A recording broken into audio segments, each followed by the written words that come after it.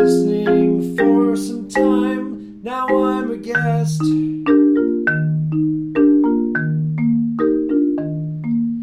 Composer Quest. Composer Quest. I'm here in Middletown, Connecticut with Peter Van Sicklen. Peter? Hi. How's it going, Charlie? Good, yeah. Thanks for inviting me here to your house and your fun instrument basement. You got like 50 instruments within hand's reach, probably? Yep, and most of them can fit in your hand. I do like portable instruments so you can write wherever you go. That is a trend in this basement, for sure. Yeah. I mean, just on my right is a Game Boy that you've been using for performances. And right?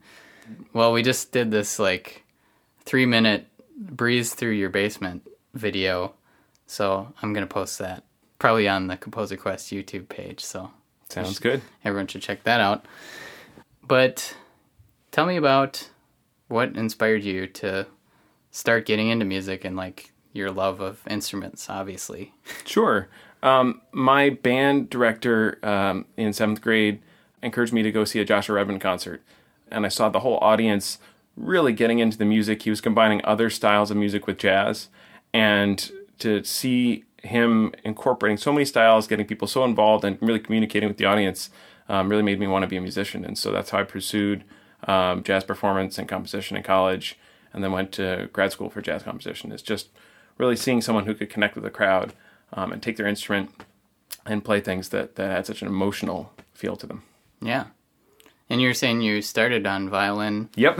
And the only violin in band. Yes, I was the only violin sitting in the flute section. I think James Lambden was playing flute, and I was the only boy besides him. And he dropped out quickly, and I quickly switched to saxophone and never looked back. I've been very happy to be playing all 4 saxophones and wind synthesizer and flute, on stage with Shaka Zoba and other groups. Yeah. Tell me about your EWI, your electronic wind instrument. Sure. It's like the keytar of the saxophone world. It's an instrument that has all the saxophone fingerings. The EWI 4000S has 100 sounds built into it, whereas in the past they were just controllers for MIDI, so you could send it to a computer. And it also has vibrato. It controls the volume, the dynamics with your breath. There's a pitch bend. It's got a glide bar on the back, so you can both play really staccato or legato, almost like a theremin. So you can do almost anything with an EWI with all the different controls it has on it. Cool. Would you be able to demonstrate a little bit? Sure. So here's a kind of a standard EWI kind of sound.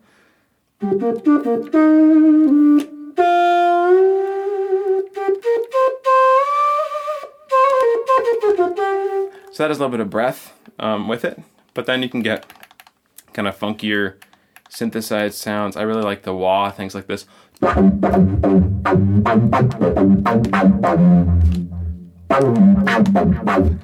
Yeah, so you can get delay, you can get...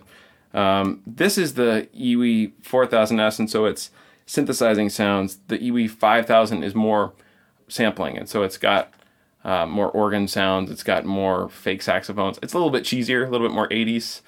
This one I think is a little more analog and cooler sounding, but that's the EWI. Cool.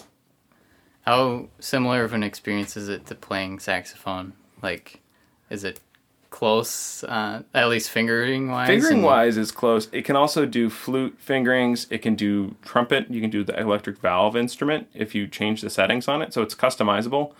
It takes a little bit getting used to because there's no physical buttons that go up and down. It's just touch sensor, just like tapping on a screen of a phone or something.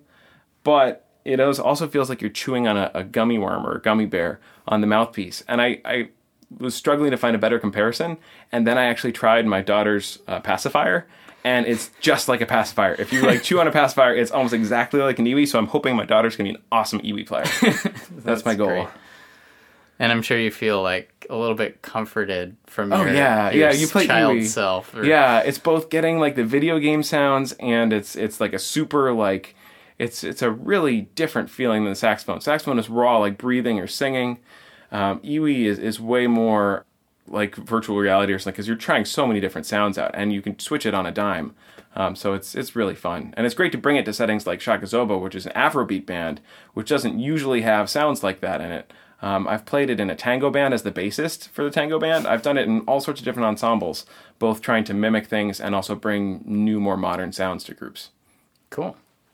So you're saying your daughter, you've been playing different instruments for her. Mm-hmm. What are the ones that she likes? And cello is probably her favorite. She loves listening to Yo-Yo Ma and dances a lot. She does not like the soprano saxophone very much. She's startled by the trombone and the trumpet. She's 3.5 months and is, very interested in them. And the clarinet puts her to sleep. So we can agree on the clarinet. I'm not a big clarinet player myself, but no, it's fun seeing what she reacts to and introducing her to all these things.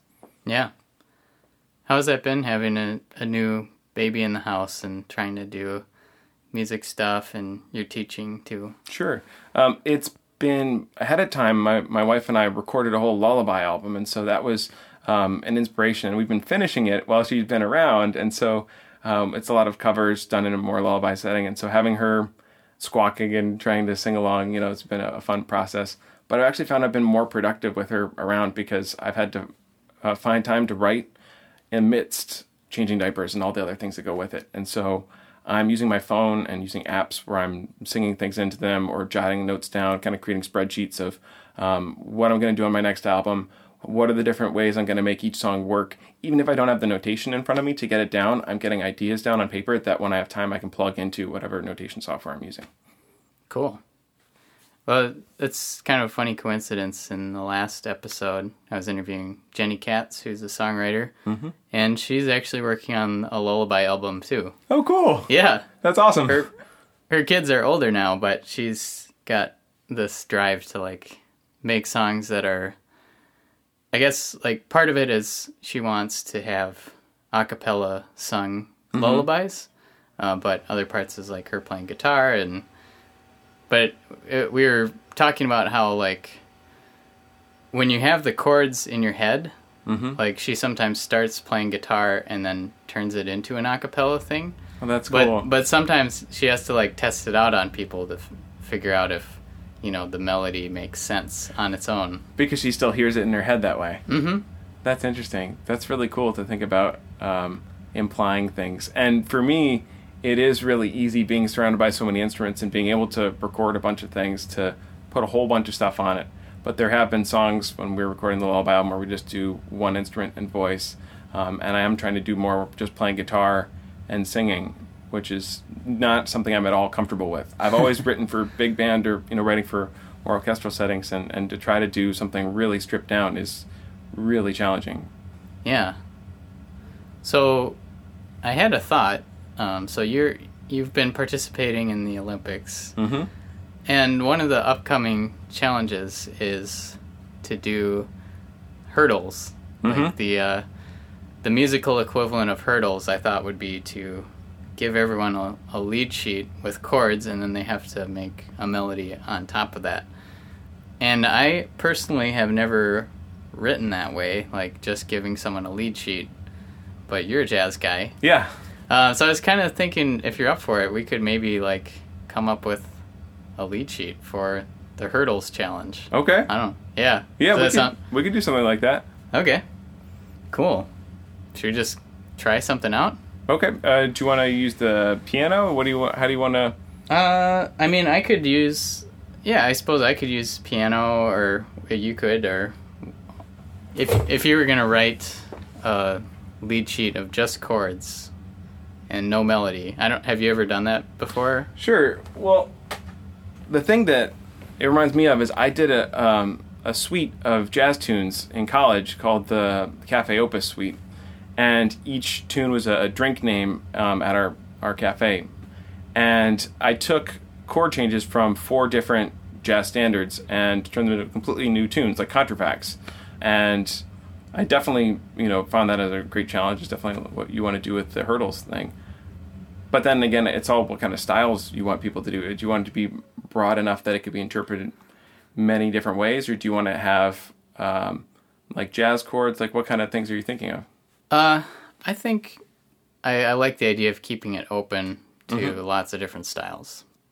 So we wouldn't be like dictating totally like this very elaborate jazz chord with it. Right. But, you know, we could insert a few like seventh chords and that kind of thing. Some deceptive cadences. Yeah. Something like that. Cool. Yeah. So, I don't know. Yeah. How should we do this? Did you want to try guitar and... Sure. Which keyboard should I use? You have too many. Yeah. Here, I could just grab like this guy. There you go.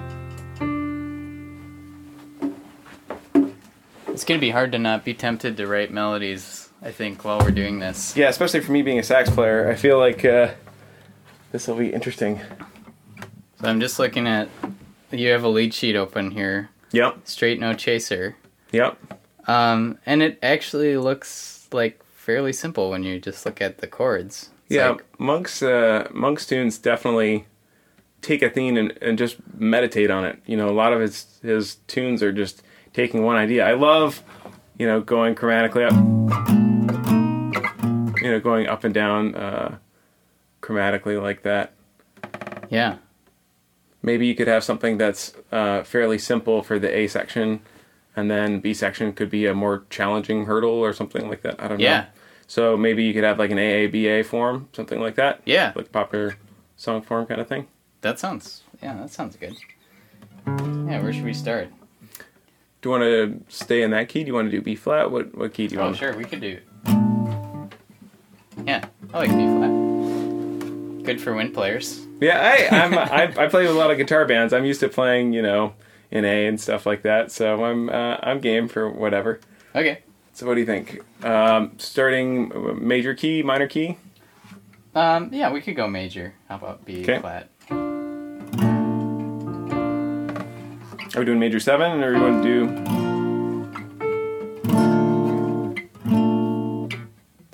Let's leave it for the. How about for? They can add extensions. Add extensions. I like that. I think that's a good idea. Do you want to go to 5, then 6, or what do you want to do?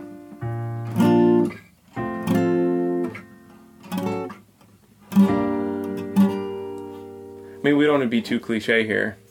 Yeah, but at the same time, people will figure out. Well, yeah, we could do something. How about we take a cliche and then do it once, and then the second time we do some sort of fake out or Sure. deceptive thing with it. Sure. So that would be about as cliche as we could go, right? B flat, F. Yeah, G minor. And then to what, E flat? Sure. That's like the one that you see those YouTube videos of, like Yeah. 60 songs. So start with that, and then do something to kind of tweak it and make it something a little bit different. Sure. So at least go to the 5 chord. That way you think it's going to be the same. And then what's like a substitution that we could do? We could do like we could do flat 6 instead of 6. So it'd go B flat, F, G flat. Yeah, we could Sure. and make it major, right? So it's going to lead somewhere.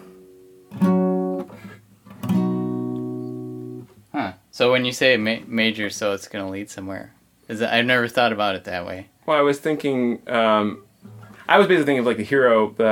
Oh, yeah. Because you know you always have the. Yeah, that's true. It's composer because I was thinking, you know, and that's always dramatic when it has that kind of abrupt thing.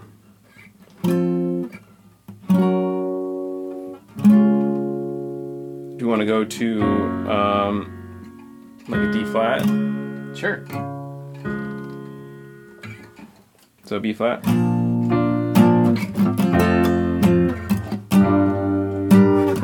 I feel like people are gonna hate us for this. They will. This is gonna be so bad.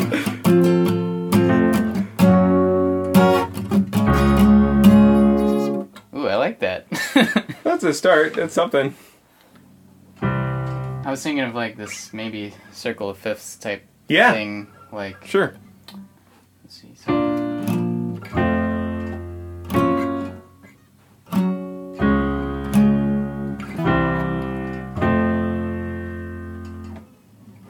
Oh, we gotta run up. oh, yeah, baby time. Baby time. I'll be right back. Okay. I'll bring you down.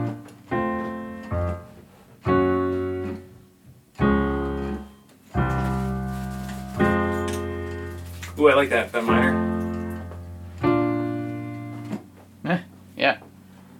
I find when I play on guitar, I throw a lot of theory out the window. I feel like I think more of like as a rock player or something like that. And when I play on piano, I'm definitely thinking more theory-wise. And so Yeah. it's fun to see how the instrument changes the way you think. Yeah. I'm totally, if we should like, maybe for the B section, we Yeah, should reverse, yeah, let's do it. reverse spots. I like it. All right, so let's do the A section again just so I can get my bearings. Okay.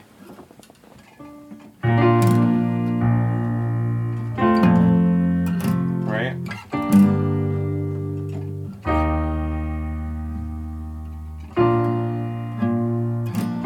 Yeah. And then that's where I went to. And then it goes to. And you want it to go to C C major? C major, then F minor, then F major 7. Or dominant 7? Yeah. Okay.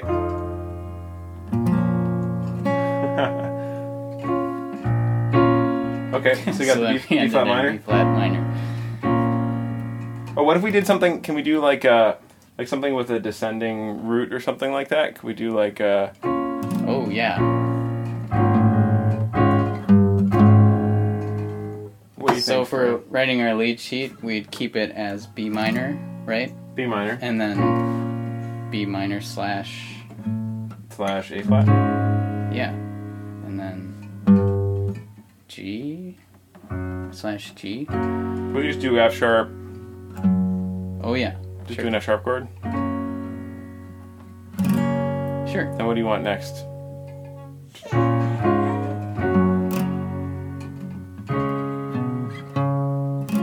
Yeah, that's nice. A simple D flat. And then maybe the second time you could go to F, or I bet she wants to sit on the couch. This thing plays music for her. Some little 1-bit music, maybe. Like, that's as simple as it gets. She loves that toy. Come over to the couch with me, Annie. Come on. You love it. Yeah. That's where all the best fires are going. There you go. Maybe you can get a songwriting co-credit here, Annie. Oh, I know. She's already playing piano. You should see her upstairs. She's great. All right, so what do you think? We've got...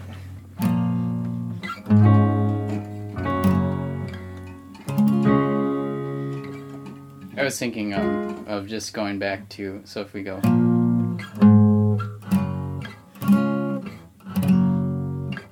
Oh, I like that. I like that. That's something great. like that. Yeah, that's good.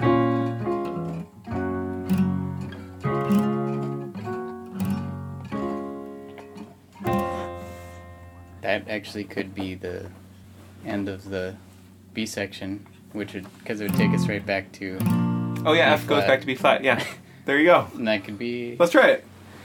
so it was,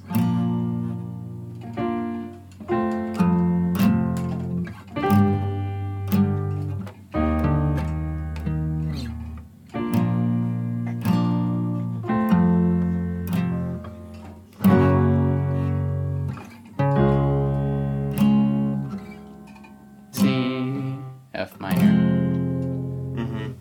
F major, B flat minor.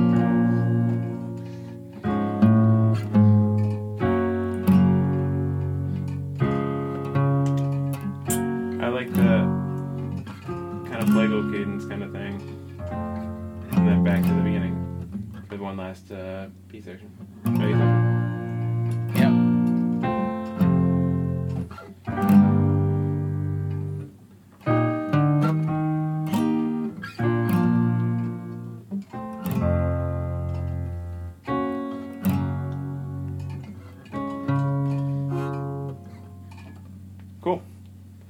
Let's end it. Well, how do we end it though?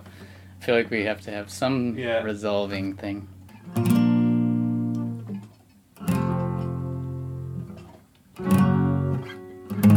That's it.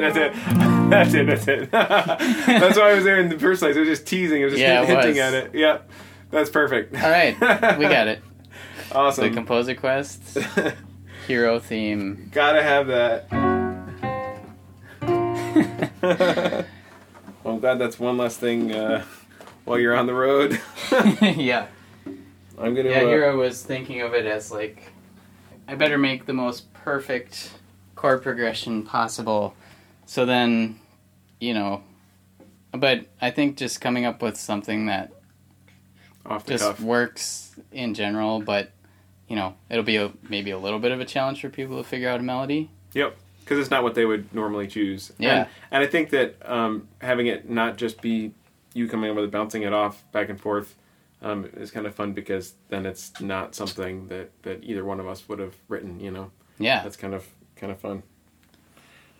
Oh man, I'm having so much fun singing songs to her. I'm definitely writing stuff both for her and for her mom and that sort of thing, and it's fun to see what comes out when I'm just putting her to sleep.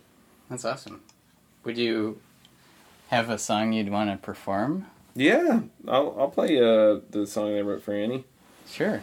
It's pretty simple, but I've been playing around with open chords, and so it was kind of fun to try that out. Why do I grab the guitar? Yeah, sure.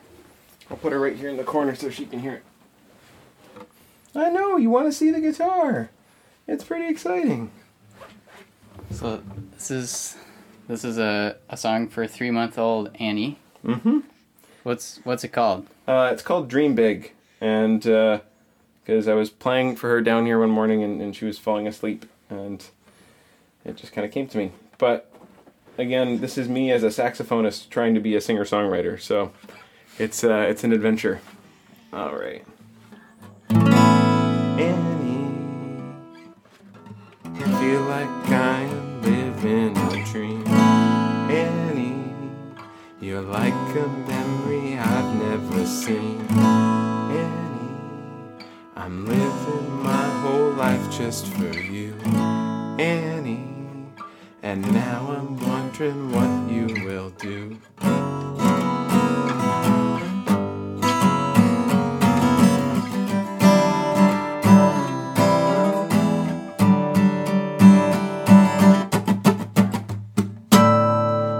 Dream big. Dream big.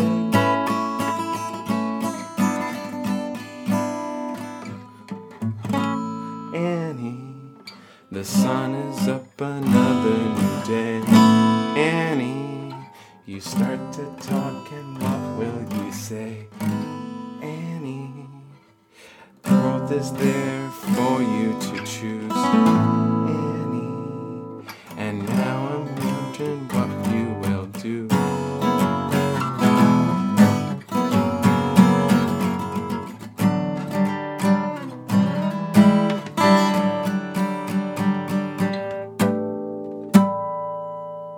Dream big. Dream big.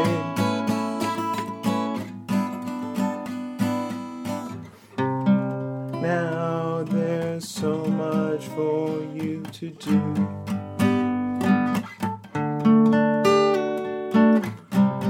How will you choose when it is all so new? Dream big. Dream big.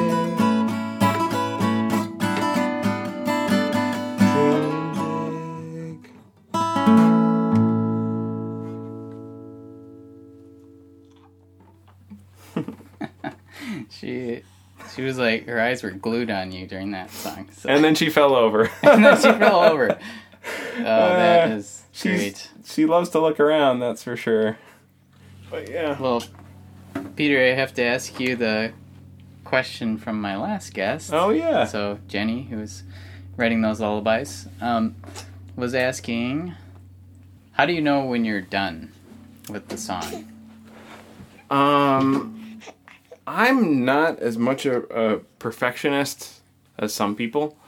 If I like listening to the song and if it makes me want to move and there's nothing that's really nagging me, that's pretty much it. I know I could always tweak things. I know I can make things better, but if I want to listen to it, and if I can walk away from it and come back to it, no, everyone talks about that, but if you can walk away from it and come back to it and be happy with it, that's pretty much it. And also, if the baby's crying, then I'm definitely Then done. you're done. That's the surefire way to show that I'm done. The baby's crying, I'm done. That's it.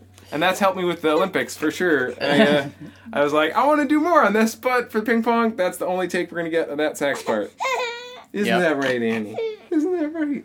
Well, Annie, do you want to ask the question for the next guest? That's pretty tough to answer. For me, my favorite instrument is the organ. And so I think if you had a chance to completely start over and play a completely different instrument than your main instrument, and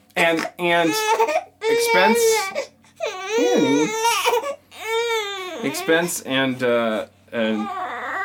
the size were not an issue, what would it be? Because Hammond B3 is not an easy instrument to carry around. No. But if it was not an issue to carry around a Hammond B3, and if I had all the time to learn it, I would love to play Hammond B3. So what instrument would be your ideal instrument to be completely proficient on? Good question. Oh, now that you got your pacifier. I know. She just needs her iwi is what she needs. Yes. She needs to get a baby-sized iwi. Yeah. Well, Peter, it's been awesome hanging with you here in your basement. Thank you. Yeah. And Annie, nice to meet you. Yeah, I guess, Peter, if people want to check out your stuff with your bands, where should they look? Sure.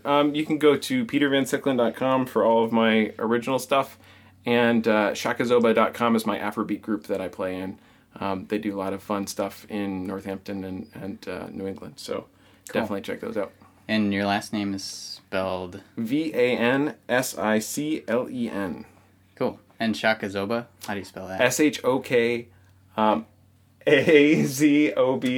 Shaka Zoba, like shock absorber. Nice. Yeah. Cool. Well, thanks. Thanks for coming, Charlie. Yeah.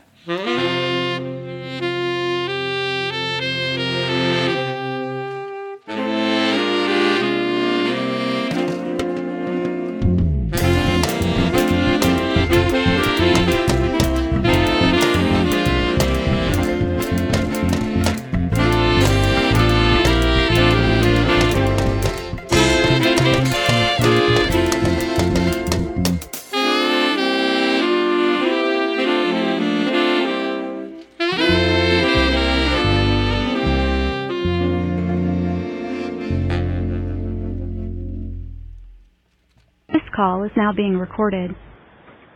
Hey, Schwingy. Hey, Charlie. Where in the world are you? I'm near Toledo, Ohio. Whoa, back in Ohio?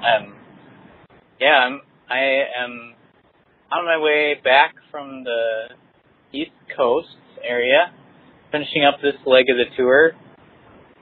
Yeah, it's kind of a weird feeling now, like I'm driving back to Minnesota eventually here.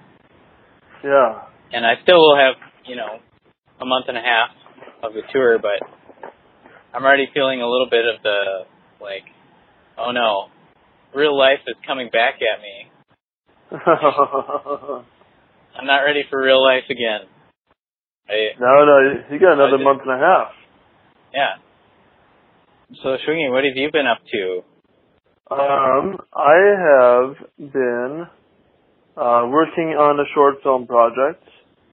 I've been testing out a new diet. This one's new for me. I don't normally do diet stuff, but I thought I'd experiment with my body a little bit. It's a high-fat, low-carb diet. So. Oh, okay. I'm on a high goldfish diet. Goldfish crackers. I love it. Yep. I love it. Are those locally sourced, non-GMO goldfish? I'm just kidding. They were locally sourced in Minnesota and Nice. locally digested here in the car. Any things you learned in the past couple days since we last talked? Any big, interesting tidbits? Well, since we last talked about songwriting, I've collaborated with like 4 people on songs, and they were all like really fun. And I hadn't done this kind of collaboration in a long time. And it was like, I have this kind of mental block in my own songwriting about overthinking things and wanting it to be perfect. But that's almost impossible to do when you're working with someone else, because you don't want to waste this other person's time. So it kind of forced me to just like go with the flow. If an idea seems stupid, whatever, just do it. And like the songs we came up with, parts of them are kind of stupid, but it's still, we got something down. For sure, right? That if you critique what you're making as you make it, kind of go nowhere fast. Yeah. Getting into That's that true. flow allows you to get something done, and then later you can edit it. Later you can figure out what to fix. Yeah. It's hard for me to generate the first idea sometimes.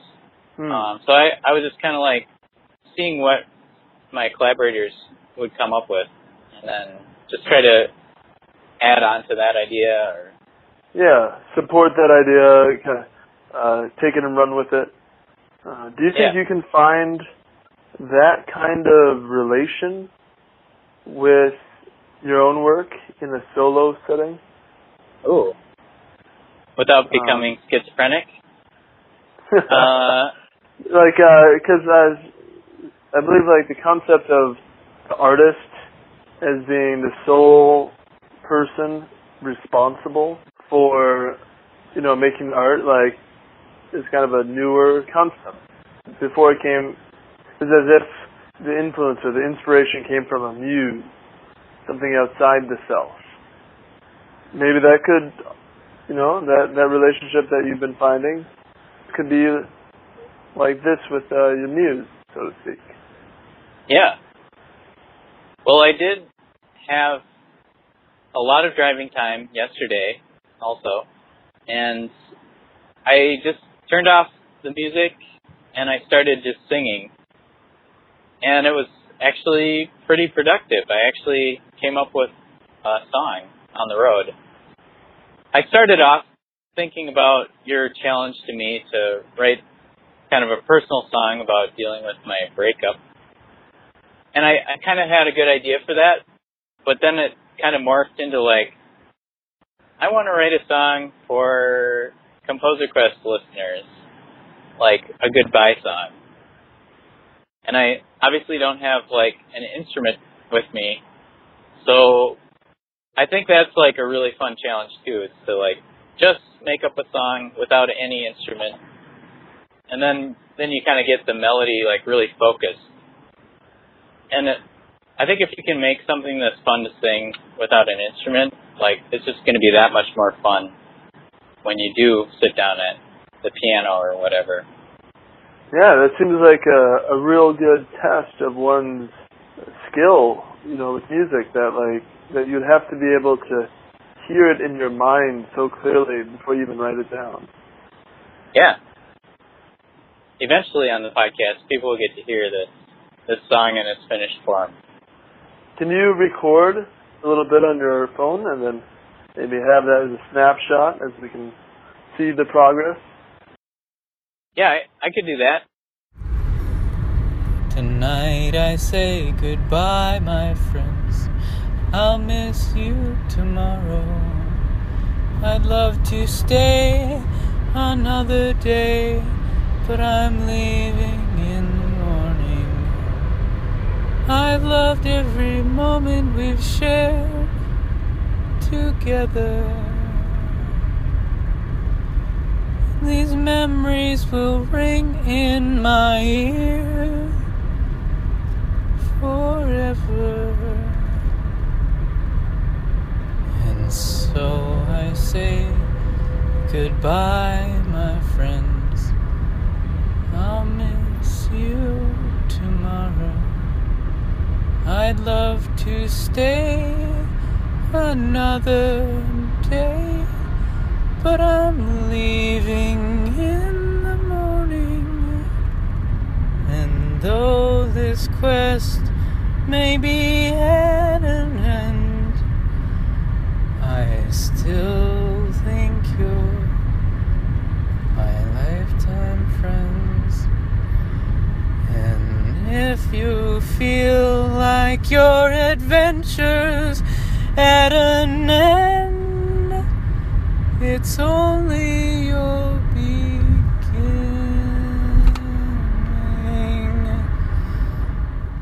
I was thinking of the Beatles song, Good Night, which I think is one of the most beautiful songs ever.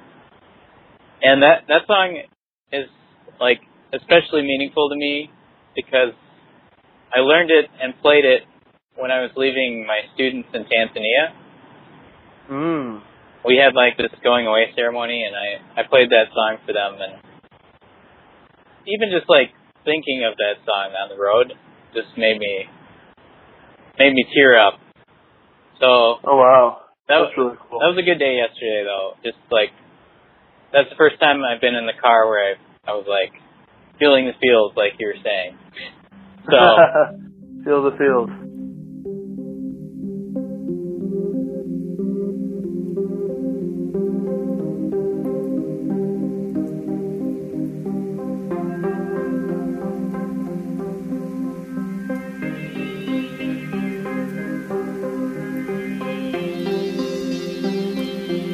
You can't really identify with somebody who's being, veiled and false.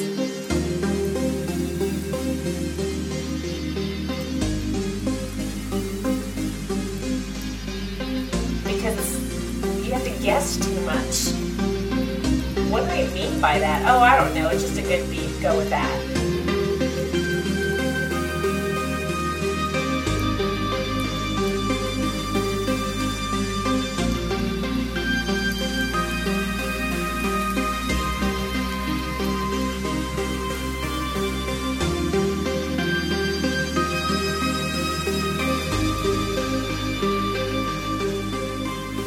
All right. Thor Bremer, I'm in your home here in Chicago. And we were just kind of talking about you have an 8-year plan of how you are going to be a full-time composer. Yeah, or at least like an 8-year concept, which the first part is go to school, and I saw that it took me about 10 years to get where I wanted to get as a drummer, and so I'm hoping that I can get there as a composer a little quicker. faster. Yeah. It's cool hearing about, like, you are drumming, like, or doing percussion all the time and making your living that way. Yeah. So far this year, I've played at least 60 gigs, I think, which, I have plenty of friends that play more than that also, but for me, that's pretty big. How hard is that to do in Chicago? Well, it kind of depends on what type of music you are. One thing that I found moving to Chicago compared to a city like Milwaukee is in Milwaukee I found that you have to play a lot more styles in order to work it all. In Chicago, I find that people tend to specialize a little more. I see that some of my friends who play more jazz stuff play a lot. I'd say in a place like Chicago, it's definitely easier to play, almost every night of the week. What kind of things did you learn in building up your career as a drummer that you're going to try and apply to now being a composer? Well, when I started as a drummer, the difference that, at least, so I'm 32 now. I started in earnest trying to build up my drumming career when I was like 19 or 20. So I was a kid. and had no idea how to meet new people, had no idea how to make new contacts, was certainly afraid of adults back then. So now I've learned how to talk to people, how to negotiate. You were saying you were just reading a book on negotiating? Yeah, the book I've been reading is Never Split the Difference by Chris Voss. And that book's been really useful because he talks about how most of your life is negotiations, whether it's with your significant other or your boss at a job. And I think one of the things that it's helped me to look at is, what do I want to get out of a situation? And most of the time what I want to get is, a result that's favorable for me, but then also I want that situation for everyone to walk away from it feeling good. So often there's a lot of situations in music where things can be really tense. People are emotional with music. They want to, and so it's not hard for people to get in fights and arguments and stuff like that. I mean, the number of times that I've gotten pissed off at a gig or something like that is it's pretty frequent, But rather than like getting in a fight with someone, if we all defuse the situation, like everything works out way better long term. So that's and in the long run, they're more likely to want to work with you again. Yeah, or the relationship stays good, and that sort of thing. And I think that people generally respect you more too. Like if you can make a situation calm down rather than escalate, I mean, to me it's really about impulse control, and impulse control is what it means to be an adult. Mm-hmm. I think. A child has no impulse control, and if as an adult you have no impulse control, you're still a kid. Yeah. I feel like an added hurdle is email communication, or just any non-face-to-face communication, because it's like easy if you feel slighted to like write a very heated email.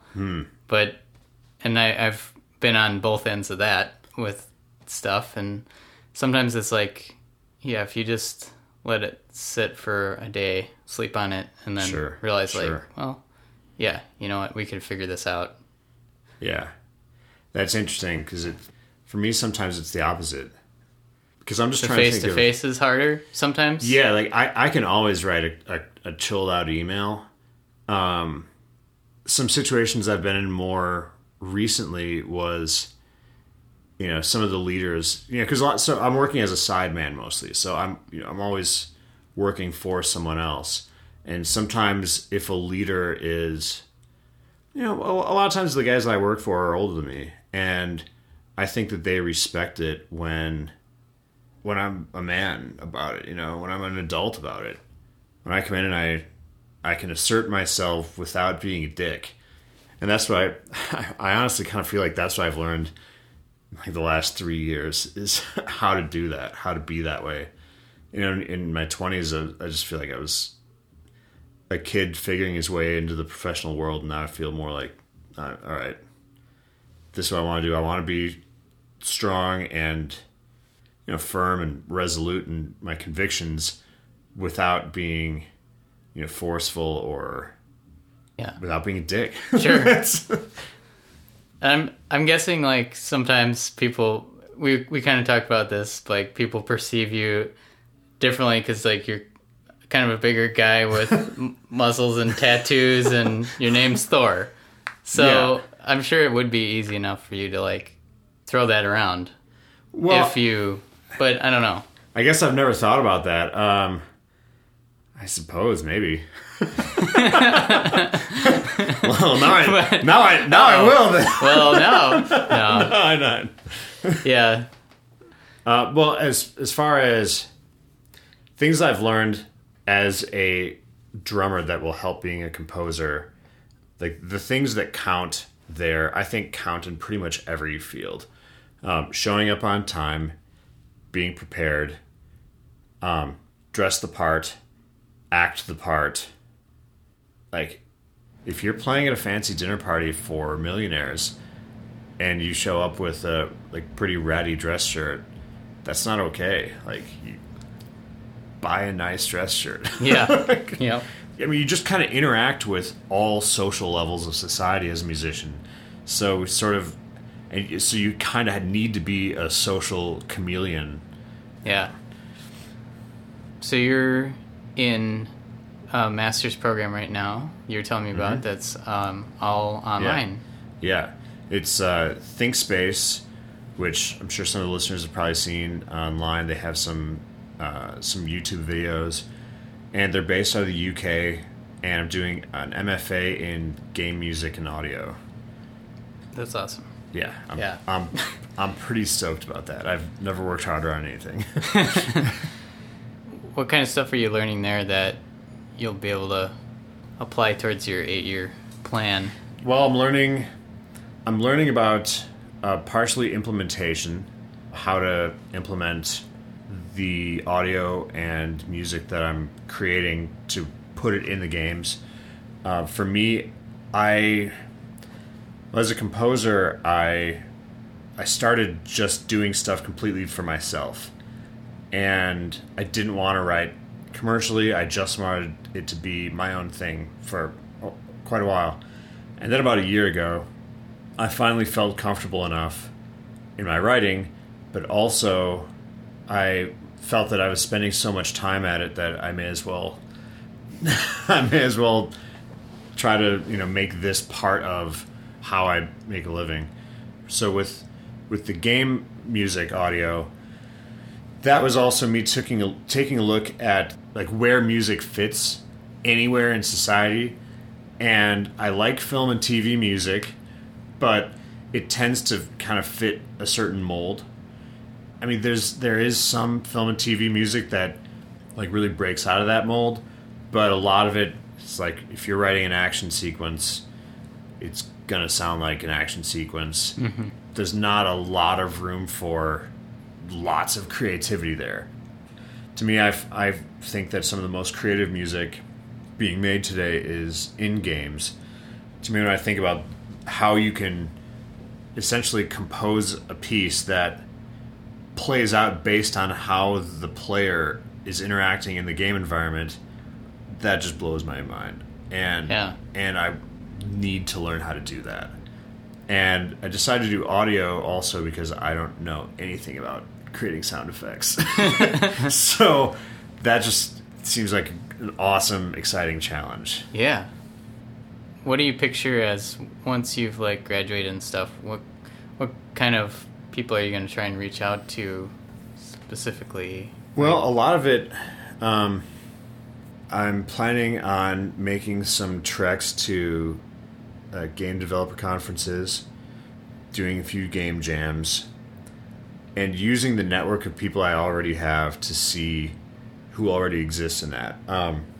In Chicago right now, I play in about 10 bands, and so I have some contacts of people who said, as soon as you advertise something, that's something that I found is interesting. As soon as you advertise something about yourself, people tend to come out and say, "Oh, really? Well, I know, you know." So when I say, I'm doing video game music, I've already had people say, "Oh, really? You are? Well, I know somebody who works at whatever." Yeah. I found out that NetherRealm Studios is here in Chicago. I didn't know that. The ones who make all the Mortal Kombat and Batman games. I'm like, oh, wow, that's awesome. I didn't know they were here. But yeah, I would like to. I know there are usually more sound design jobs available than composer jobs. Sure. So a lot of the stories that I've heard of people who are working as composers, they often started with a different job in the game industry. Yeah. Or they started with mobile games, or they started with casino games, or they started educational games. They started doing something which led to another thing, which led to another thing, and which admittedly is the exact same way that my drumming career has worked out too. Like right now I'm playing in a really excellent wedding band, and the path that one takes, it was I I left Milwaukee to work on cruise ships. While I was on cruise ships, I met a guitar player and singer from Oak Park, which is outside of Chicago. So when I told him I was moving to Chicago, he hooked me up with a band leader who was looking for a drummer. That band leader really pushed me into School of Rock, and I worked there, which led me to meet the band leader that I currently work for. You know, like, you can never guess where one thing leads. I think I've taken one audition in Chicago that led to anything. One. You know, you just got to do a lot of things, talk to the right people, and get lucky. But you have to put yourself in the situation to be lucky in the first place. Yeah. And sometimes it's like taking on gigs for free just to get like some more connections sometimes, and at first anyways. Yeah, at first. I would say if you're... I'm going to fill this up before I answer that question so it doesn't sound like I'm peeing in the interview. He's just pouring some tea. Don't worry. I don't play any free gigs now. When I start doing some video game stuff, I'll likely find myself doing a couple things for free. But under certain conditions, I'm going to need to really like the project, or it just seems super fun. Yeah. I tend to think that a lot of times people do get paid what they're worth, and if you really think you're worth more, maybe you need to be a little more humble and find out, am I really worth more? Like, do I have the skill set that this gig demands? And you might think you do, and maybe realize you don't. Like that's something that I've realized more. Yeah. Lately. Yeah. I want to ask you about your album, The Great Stone Stories. Oh, yeah, that turned 3 years old yesterday. Yeah, I saw your post. That's awesome. It's a cool concept album. It's like, well, you could explain it, but based on Native American stories. And, yeah. Yeah. It's a Native American folktale rock opera. What inspired you to start that?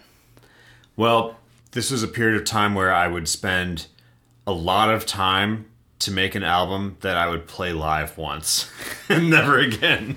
And I did 3 albums like that.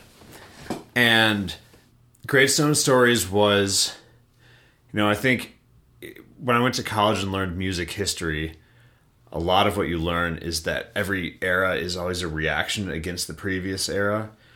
And I think that even most of us as artists are always doing the same thing. I'm sure you've done it too, where you write something and you're like, oh God, nope.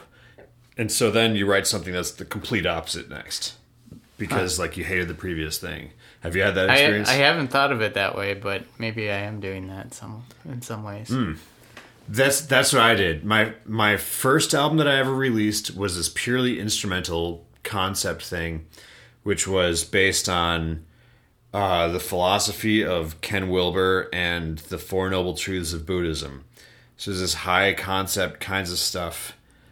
And after that, I thought, well, all right, this was cool, but I need to do vocals because then I can directly say the things that I can use words instead of musical, like these vague musical ideas to express some of these things I'm thinking about. So then I wrote a vocal album, and nobody really liked it. At least I didn't get much of a reaction. I had a few people that liked it, but most people were somewhat lukewarm to it. But what I saw in that time, the people that really had my back were my family during that time. So I wanted to write an album that was reflective of my nuclear family. And the one thing that I could think of that really united my family of my brother and my parents and me was when we were kids. My parents still do it, was pre-1840s reenactments. So my parents have a teepee and they do like these fur trade era reenactments. It's called buckskinning, and the meetups are called rendezvous. So that was something that we did as kids. And so then I thought about the stories from different Native American tribes and thought those would make some cool songs. So then I gathered a lot of stories. I read a lot of stories and then strung them all together into a Native American folktale rock opera. There's the rustling of the leaves and the sounds of owls and creaking of the trees, the creaking of the trees.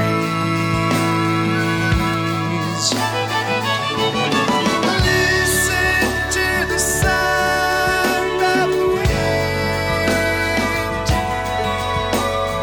passing over the hollow. Did you have those instruments recording together in one room, or the Thorchestra, as you called it? Yeah, no, nothing played at the same time on that entire album. It's all multi-tracked. So that's why it took forever. Yeah, because there's like, I don't know how many different instruments there's you pretty have. much the core band on each song is up to 3 singers, flute, violin, viola, and trombone, mallets, so either vibes or marimba, and then guitar, bass, drums. And I loved the combination of flute, violin, viola, trombone. Trombone's my favorite brass instrument by far because it just has the most range. And I remember Sting had an interview where he was discussing Chris Bodie and how Sting feels that his voice is like a trumpet. So having a trumpet in the band really helped to like bring that out. And that made me think a lot about different people's voices and what is their instrumental analog. My voice teacher said I was a brass voice. Okay. When I'm singing.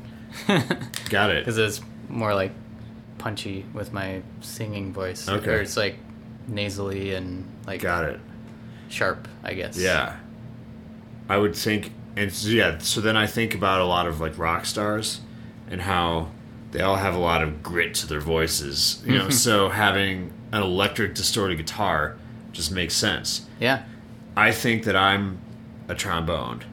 So I think that I'm a trombone because trombone has a really large range that changes a lot over the span of the range. Sure. But nothing about my voice, like my singing voice or even my speaking voice, like really cuts. It's just slightly more subdued the whole time. Mm-hmm. So that's why I needed the trombone because it's like my backup. Listen to that song, hear it sing.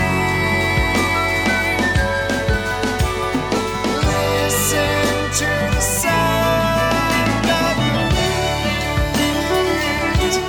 The female singer I used, I wanted someone like her who has a very pretty voice because then she matches with the violin and flute. I will warn them with my buzzing to make sure they don't touch me. And then my friend Dan, who sang like the big Great Stone parts, he has like this great like rock voice.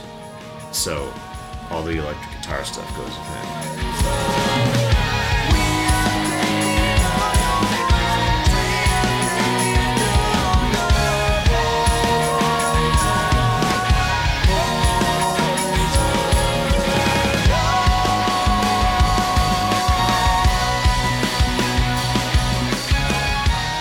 What was that process like coming up with the whole concept album? Was it like very much just song by song as you went and you decided like, oh, here's the story I'm going to do with this song? Or was it like you had the whole concept before you started writing all of them in detail? It was a little bit of both. I don't know if your podcast talked about it before, but the idea of being an experimenter or more of a top-down, where you start with the bigger concept and fill it in. Have you talked about that before? Maybe. Maybe. Yeah, it's been a lot of episodes. Right, yeah. You probably have. But to me, there's sort of the two ways of writing, where one is like sort of coming in from the bottom, where you play around with an idea and you just see where it takes you, and then you're done when you decide you're done. Yeah. But you could kind of tinker with it forever. And then the other one is more that if you're thinking of it more top down, where you have the big picture and then you just fill it in. Yeah, I think I actually, did you listen to the episode with Mikey and Mandy? It was like last season, I think. But they talked about like architects versus gardeners. That kind of idea. Like you're either the top down like architect or you're like the gardener, trying these different ideas and seeing how they grow organically. That's a way better way of talking about it than I was saying. But that exactly. And I think if you're going to create something that's kind of big like this, you have to be a bit of an architect. I think there's always going to be some gardening that you do in anything, but I like something that has this a bit of a somewhat of a cohesive narrative. So the process behind that album was, a lot of it was, like I said, I just gathered a lot of stories, and that's a picture started to emerge from that, from just reading the stories and seeing what was going to work. I tried not to be too vague in the lyrics in terms of what's going on, because I wanted people to hear the songs and know what the stories are, rather than being like, well, this is nice, but I don't know what. How am I supposed to know what's going on here? But as a backup, you have, prior to the song track, you have the spoken word, like talk about the story. Right. So that helps. Yeah. Put people in the mindset. Yeah. At least.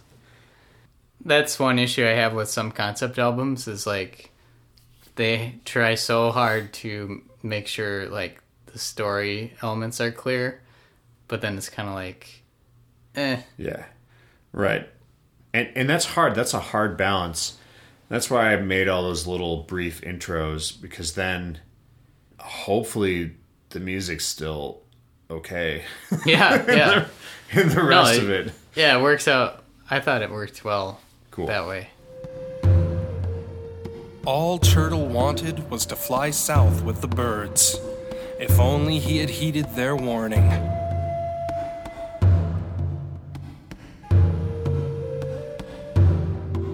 Do you have a favorite chord? No.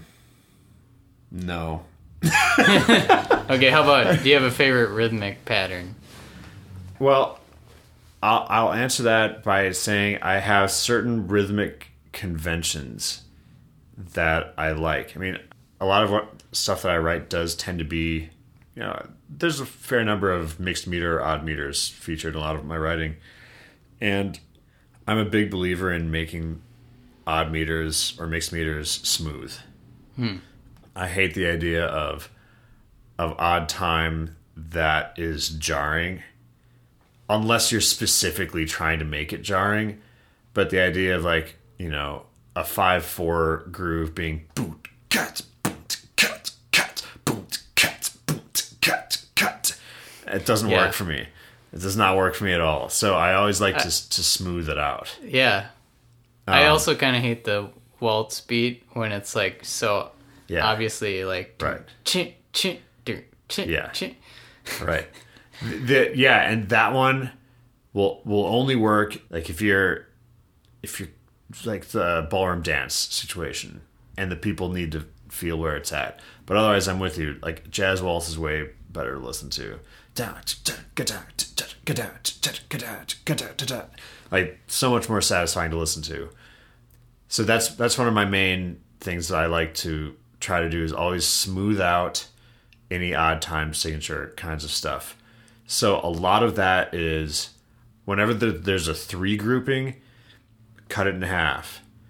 So for example, if you're in 7 and your grouping is 2-2-3, if you cut the 3 in half by making that 2 dotted quarters, then your overall scheme for the 7 is ba da da da da gut dot gut dot gut dot gut dot dot dot gut dot, which sort of smooths it and makes it feel like it has these 4 pulses. Ba ba ba ba ba da da da da da da da da, which, you know, rather than boo do ja do do do ja do do ja do do do ja do do ja, you know, then it's just kind of always stumbling. So I'd say that would be my favorite. It's more of a convention that I or a philosophy, I guess, of about meters is I want it to be smooth. I don't want you to notice that I'm writing an odd time. Like the first composer quest I ever did was the video game one with you, the Pixels, an exhibition. Yeah.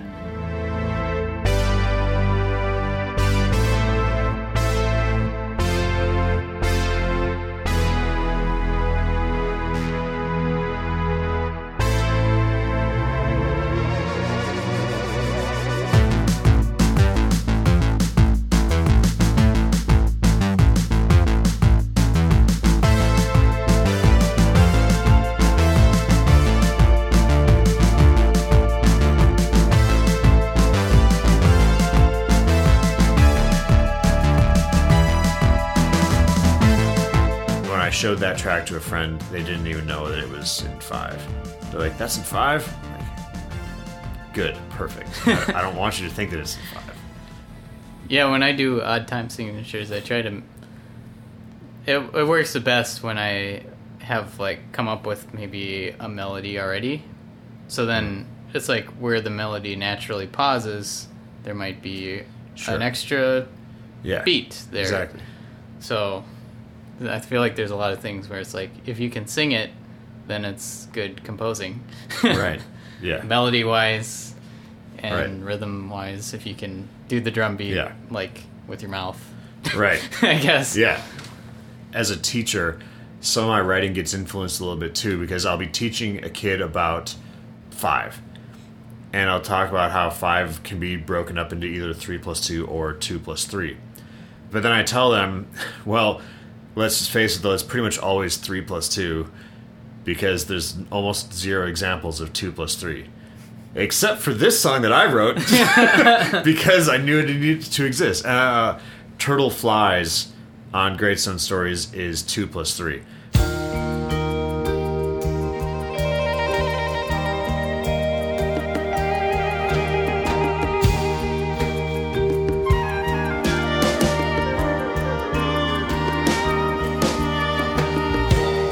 To this day, I still don't. I mean, maybe one of your listeners has an example of something else that's 2 plus 3, but I just haven't heard one yet.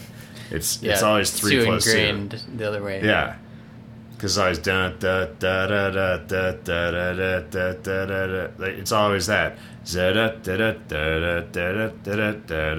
It's always that. So when I wrote dum dum dum dum dum dum dum dum dum dum. Like I just need to see what would a song sound like that's 2 plus 3 instead of 3 plus 2. Yeah. I suppose like even just like hearing you saying it, it probably feels like it slows down in each measure a little bit. Yeah. Which is maybe like opposite what we naturally want to do. I don't know. Like, right. Well, it towards has the end of a measure, it has a certain lift because if you're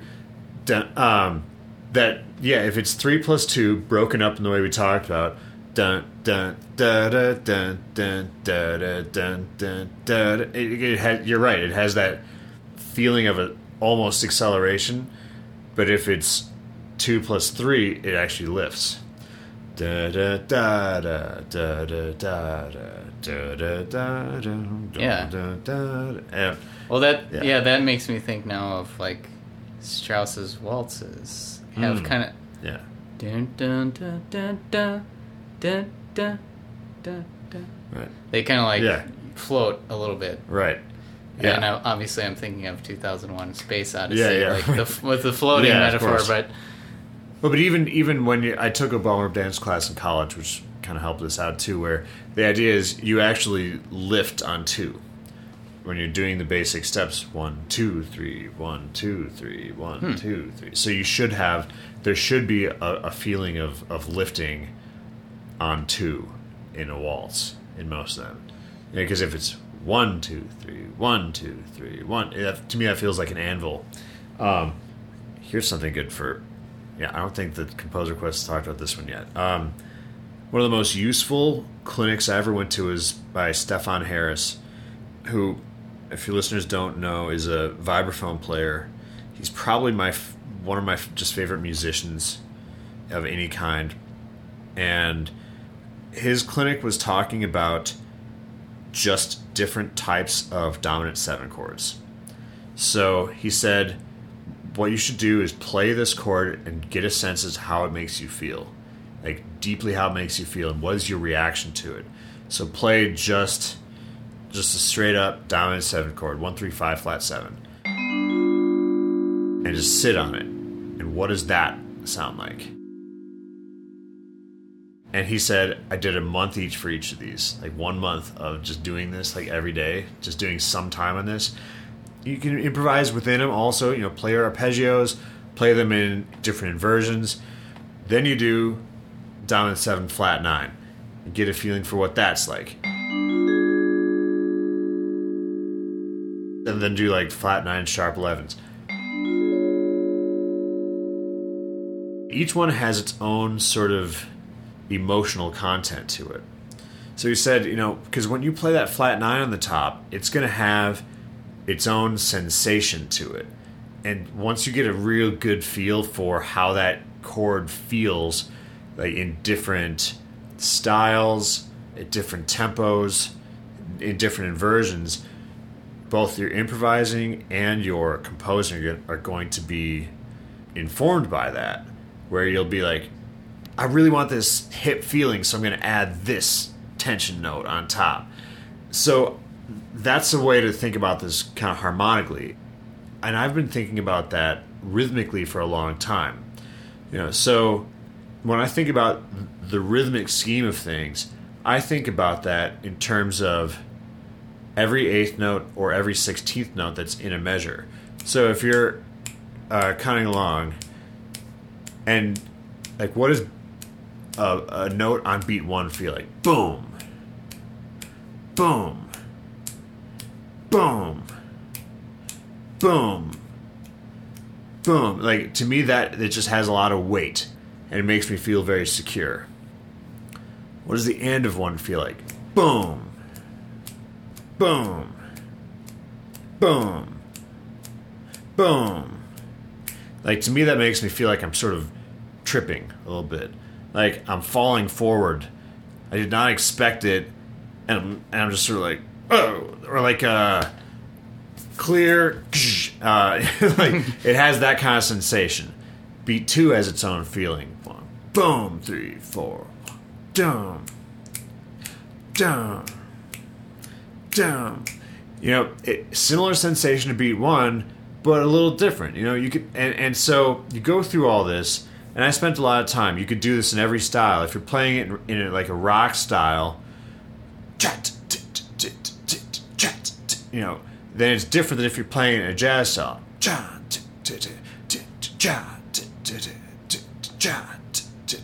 And you go through and you play each 8th note and get a really good sense as to what that feels like on a deeper emotional level. Because then you're also going to think compositionally where you want to make that stuff sit. If you want something that feels like you're stumbling, then you want to put it on the end of 1. If you want something that just feels very grounded, not terribly interesting, but solid, beat 1 it is. And then you go through and do all the 16th notes too. So you're doing the E of 1, 2, 3, 4, boom.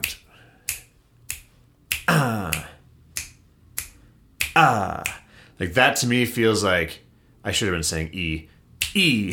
3, 4, 1, E, 2. Like, so that to me, like, there's always some sort of picture that pops up in my head when I think about that, where I think about like a Fred Astaire sort of slide to slide, and like, just there's like this sliding motion where it doesn't feel as stumbly like and the end of 1 does. So that's something I like to think about with various rhythms and how they operate, is to have a really solid foundation for how does this stuff feel, because then you can write, I think, with more intention instead of just sort of writing things that you know. Yeah. Yeah, and I think like one practical way to test this stuff out is when you are working on your mix and maybe just like moving your percussion line is a 16th in one direction. I just remember like when I was first messing around in GarageBand and stuff, that feeling of like, oh, I moved the snare like half a beat, and then, oh wow, this song sounds like so cool now. Yeah. Moving some snare hits around. Yeah, if you're playing around like that, I mean, you could write.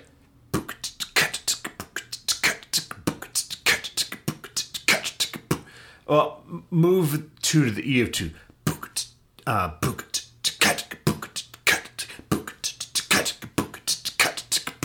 Wait, I mean, that's much cooler. Now, and then eventually, I think the point that you want to get to is that you're hearing this stuff naturally. You know, for me, that's the benefit of playing drums all the time, is that I'm just automatically hearing drum rhythms constantly. So, you know, when I see someone on a forum asking, how do I write better drums? I'm like, play them. Yeah. Play drums. Like, you know, talk to a drummer. Like, get some of those sorts of ideas. Like, that's how you write better drums. Like, listen to a lot of drums, man. Like, that's how you gotta do it. Yeah, I was actually in the car. I've had a lot of time in the car to think. Yeah. And I was thinking, like, it would be really fun to learn drums. And, like, you know, if I actually was serious about it, I think I'd enjoy the drums. Drums, as if there's any young listeners out there, join a band. Join a band, because as someone who teaches a lot of drum students, only taking drum lessons will not help you unless you are insanely motivated. Like, I love playing drums with other people, and I shouldn't say it on the record, but I will, but like, I don't like playing drums by myself. Hey, that's the same way with me playing violin. I hate solo violin. Yeah. Playing drums by yourself it's like going to the gym, I think. Like, you gotta... Versus like playing a sport. Exactly. Running for fun, but playing soccer. Yeah. I wouldn't know anything about running for fun. Well, so my last guest asked a question that's pretty appropriate to this. Okay. Peter Van Sicklen asked, if you could start over and play a new instrument, what would that be? And if money was no object. Oh man, if money was no object, that changes literally everything. So if I could start over, so if money was no object, I'd say I'd probably learn every instrument. Oh, man, I think I would have learned like every Rock Band instrument for sure. Every Rock Band instrument would be very useful today. You know, doing composition. String instruments are way too hard. My wife's a violinist, and it's a very high level of dedication to be good at. I love woodwinds. I love brass. I do not like saxophones, except soprano. That's funny because Peter, who I just interviewed, is a sax player. Okay. And his daughter hates soprano sax. She's like, she's a baby right now. Okay. And, like, he plays different instruments for her, and a lot of them she likes, and clarinet puts her to sleep, but soprano sax, no. Oh, man. Well, I guess it also depends on who's playing it. For me, saxophones it so matters who's playing it. I really like the guys who just get like that really dirty tone where it feels rusty. And I've only really played with a couple guys who play soprano, and one of the guys I played with, Wes, I love everything he does on it. So to me, it kind of a soprano sax is like a clarinet on steroids, and if you play it like that, it sounds great. If you play it like a small saxophone, then I hate it. That's how I like it to sound. Sure. Do you have a question for the next guest? I should ask something that's relevant to our conversation. Well, it'll be a video game composer. I can tell you that. Okay. So many people have asked such great questions in the question chain. It's the most pressure about even being on this. Well, since they're a game composer, like, what are some ways that you would like to see music or audio implemented, or what are some ideas that you have about implementation that you would either like to do or that you would like to see done? Cool. So, Thor, one last tradition that I want to ask you to do. Oh, man. Your Composer Quest theme. Yeah. I'm so not prepared. That's the point. Okay. Well, you have a marimba right there. I do have a marimba right here that I haven't played in a while. I have all the other guest ideas in my head from all this. So, a theme for Composer Quest. Oh, man. And you should try and, like, I'm sure you just naturally do this, but maybe you could, like, utilize the rhythmic stuff we were talking about. Yeah. It's the worst. This is the hardest thing I'll ever do.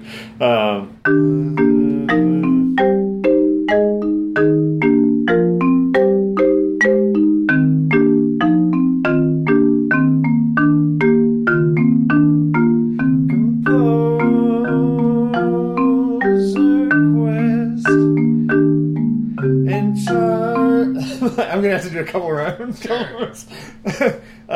And Charlie's on my couch taking a rest. It's the best composer quest. It's the best being a guest.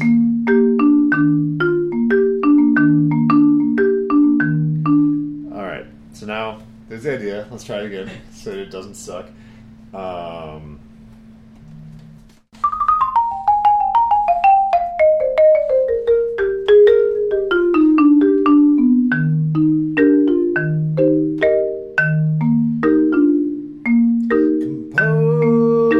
Composer Quest. Charlie's on the couch taking a rest.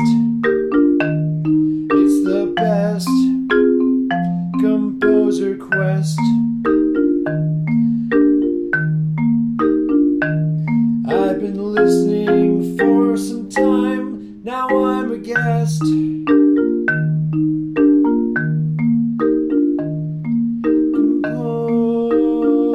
Composer Quest. Composer Quest. We can keep that one. All right. Nice. That was great. So, Thor, awesome Composer Quest theme there. Yeah, thanks so much for having me over. Oh, my pleasure. Yeah, and if people want to check out your music, where should they go? ThorBremer.com. And the newest stuff that I've been working on is actually my classical group called Nine Worlds Ensemble, and you can go to nineworldsensemble.com to hear some of that. We are about to wrap up our double album based on the Four Seasons, so Cool. we have like a whole bunch of music written for that group too. So Cool. How are the seasons characterized in the music? it's essentially 4 EPs: winter, spring, summer, fall. And the winter stuff So this was also sort of a top-down approach to each one, where I thought about different things that characterized winter, and so then essentially kind of picked song titles and then wrote music based on that. So skating,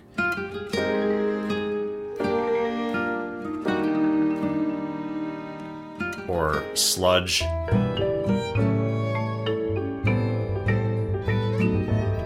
or snowflake.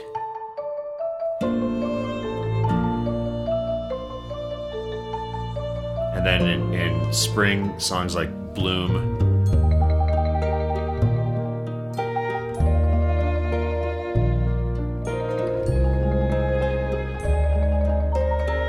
And then a lot of it was soliciting ideas from like my friends and family saying, what do you think of when you think of summer?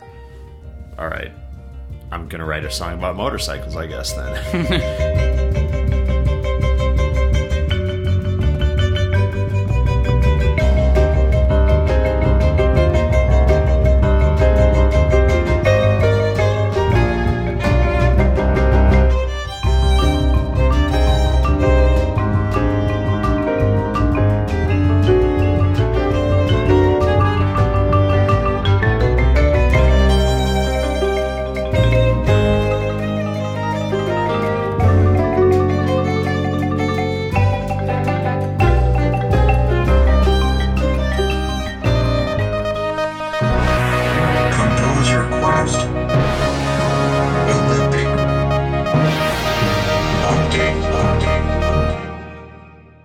So at the beginning of this episode, you heard me and Peter Van Sicklen coming up with the hurdles, the chords that each of these composers would be writing melodies over, and it was so cool seeing what everyone did with it.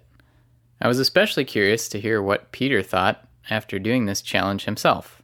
So here's Peter Van Sicklen talking about his approach to the hurdles challenge. All I knew is that I wanted to write in a time signature other than 4/4, so I opened up Sibelius, wrote out the chords with some jazz voicings in a piano track, and started writing a melody, which turned into this.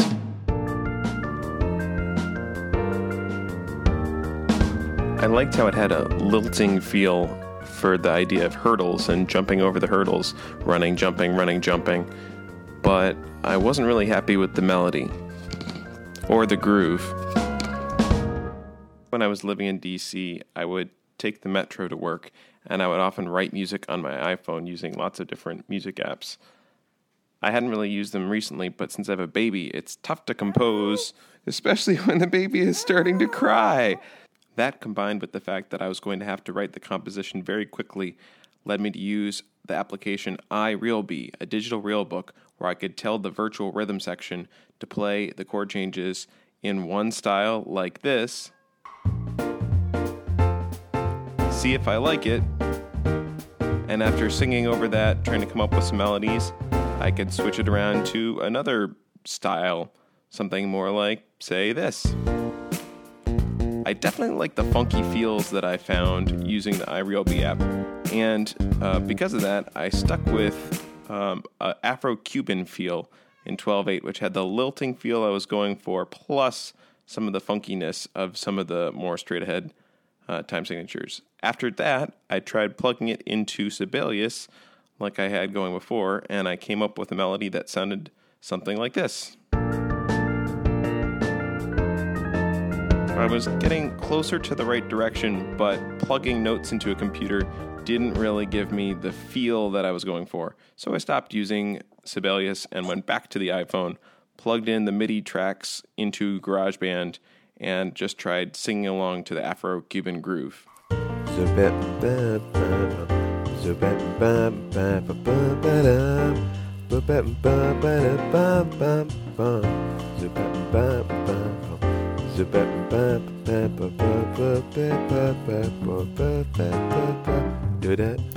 That was the feel I was going for. After plugging it into Logic and using the Wurlitzer sound and a synthesizer bass and just a standard drum kit, I knew that I wanted to record live instruments, and I was starting to get a little bit of an Eddie Harris vibe. So I played saxophone for the melody and used some octave harmonization and delay effects like Eddie Harris might do.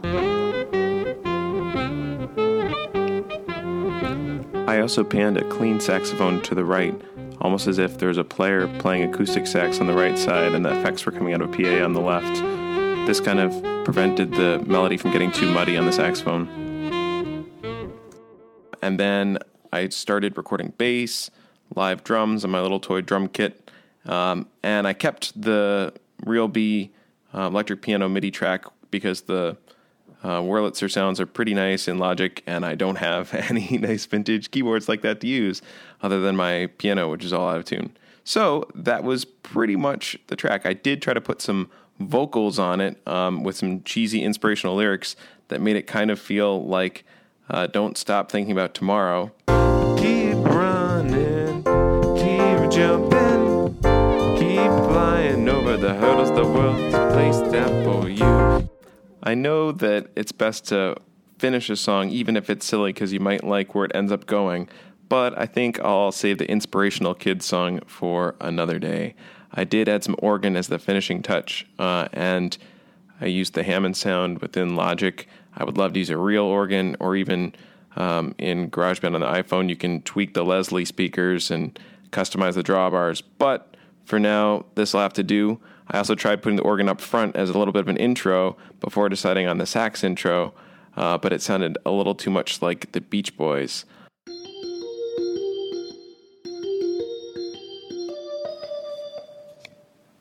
The Beach Boys are great, it just wasn't the feel I was going for. So with that being the very last thing I added, the sax at the beginning, I was done with my Hurdles composition and pretty pleased. I thought it was a fun little groove, and hopefully I'll play it live at some point. Thank you, Charlie, for having us do such a fun event in the Composer Quest Olympics.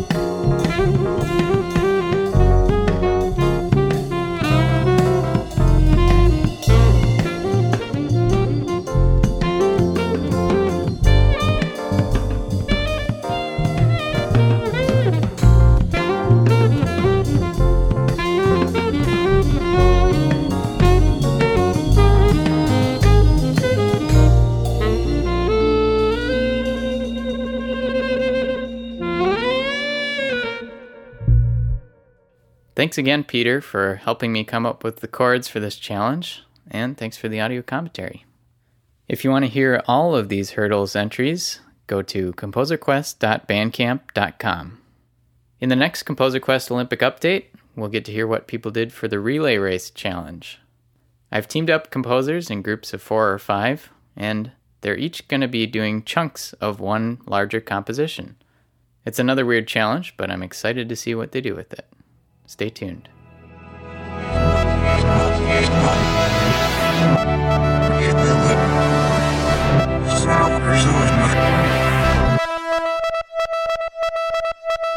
So, I have a question for you. Okay. Feel free to, if it's too personal, whatever. But, what? If it's too personal, answer anyway. If it's too personal, answer anyway. All right. Let's hear it. So, I know you've been in some long-distance relationships in your life. How does that work for you?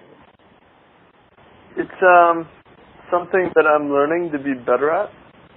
I mean, it all comes down to communication. So I believe that across the board, you have to be able to communicate frequently enough.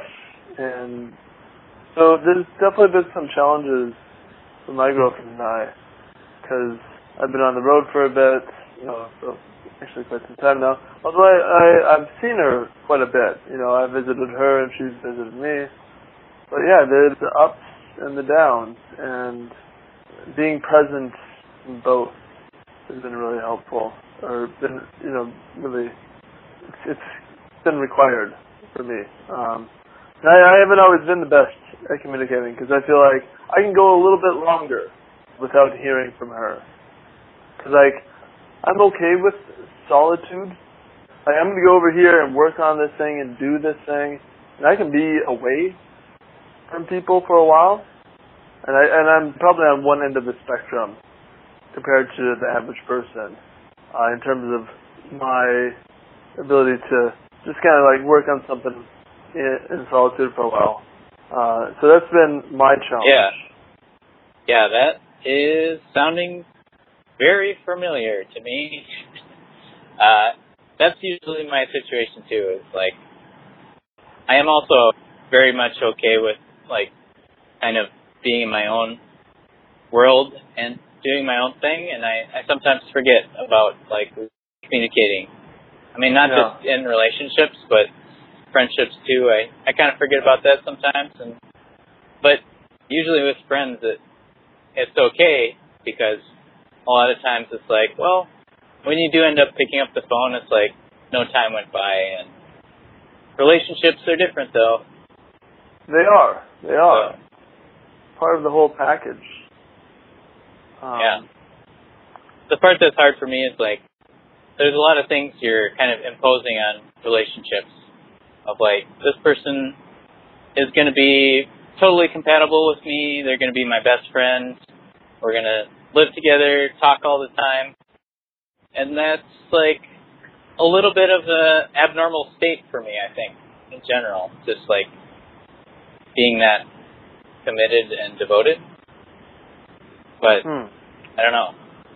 Maybe that will all change at some point in my life. What if, Charlie? What if you doubled down on your commitment, as opposed to maybe feeling any sort of reluctance? Double down. The going has got tough. I don't feel the particular way that I would want to feel, but maybe that's a challenge for us to rise over, to double down on that commitment, to look even harder for that connection and that love, whether it be with that significant other, or that song you're trying to write, or a family member, or, something you're doing as a creative project or anything. When the going gets tough, can you find it in yourself to double down and really find why? Why are you connected? Yeah. I think I would like to try to do that. Lately, I've been feeling a little bit inward focused, just caring about myself in some ways. And I mean, in a way, this tour is a little bit like that too. I'm meeting with and talking with a ton of people, but it is very personal, figure out Charlie kind of thing too. So, yeah, man, you gotta figure out yourself, because when you figure out yourself, you have that much more confidence and that much more strength, that much more energy, and that much more love to give to other people. Yeah. Well, I think one thing that kind of stuck with me when we were talking about this breakup thing off the record, you had talked about it's really within your own power to decide what do you want? Do you want this relationship to work? Or I don't know how exactly you said it, but it was kind of empowering. Really, it is up to me if I want to change. That's what it comes down to. Yeah, I'm glad that it inspired you. It's good. Yeah. Well, anyways, that's probably enough into my personal life for now.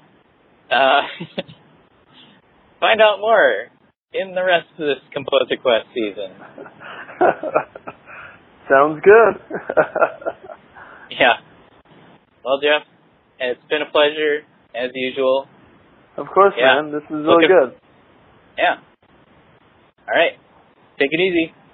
All right, see you, Charlie.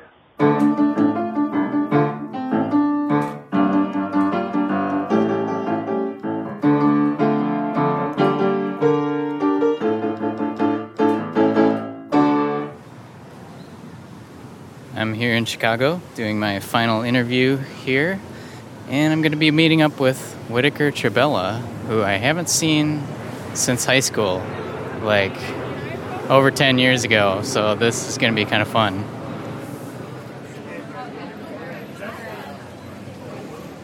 Whit, hey! See you, man. You too. How's it going? Good. What is that? This is my podcast recording. Are you serious? Yeah.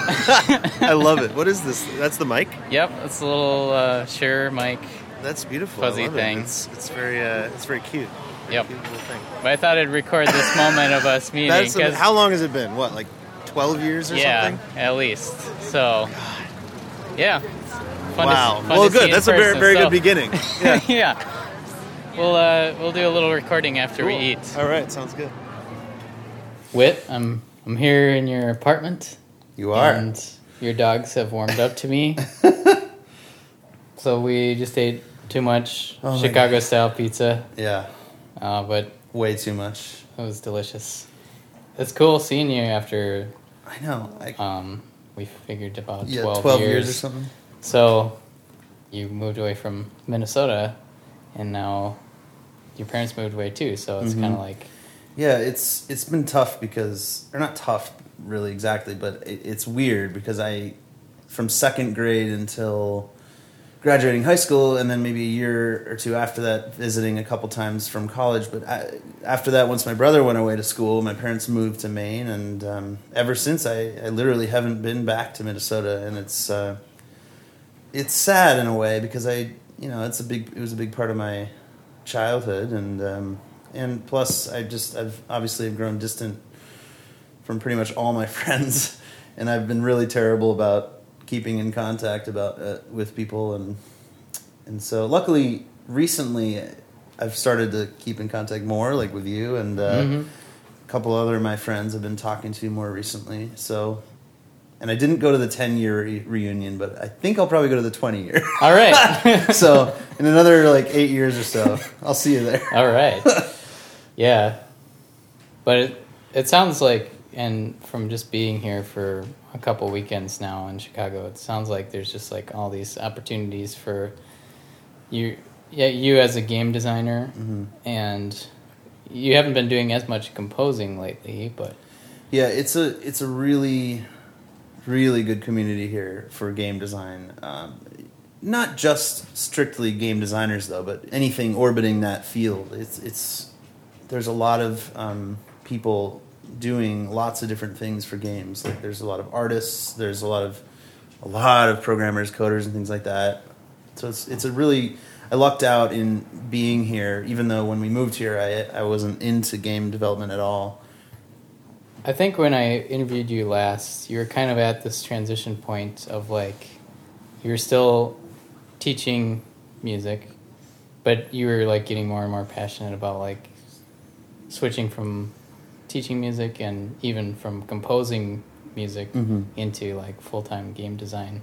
Yeah. So, yeah, how was that transition and how's it been going for you? Yeah, it was back in 2010 actually is when I first got the spark of like, I actually probably said this on the interview last time, so I won't really go into detail, but I went to this event with the school I was teaching at, and Michael Salvatore was speaking there, and he's one of the composers for Halo, and I was like, oh my god, I'm meeting the composer for this game. Wow, that's so cool.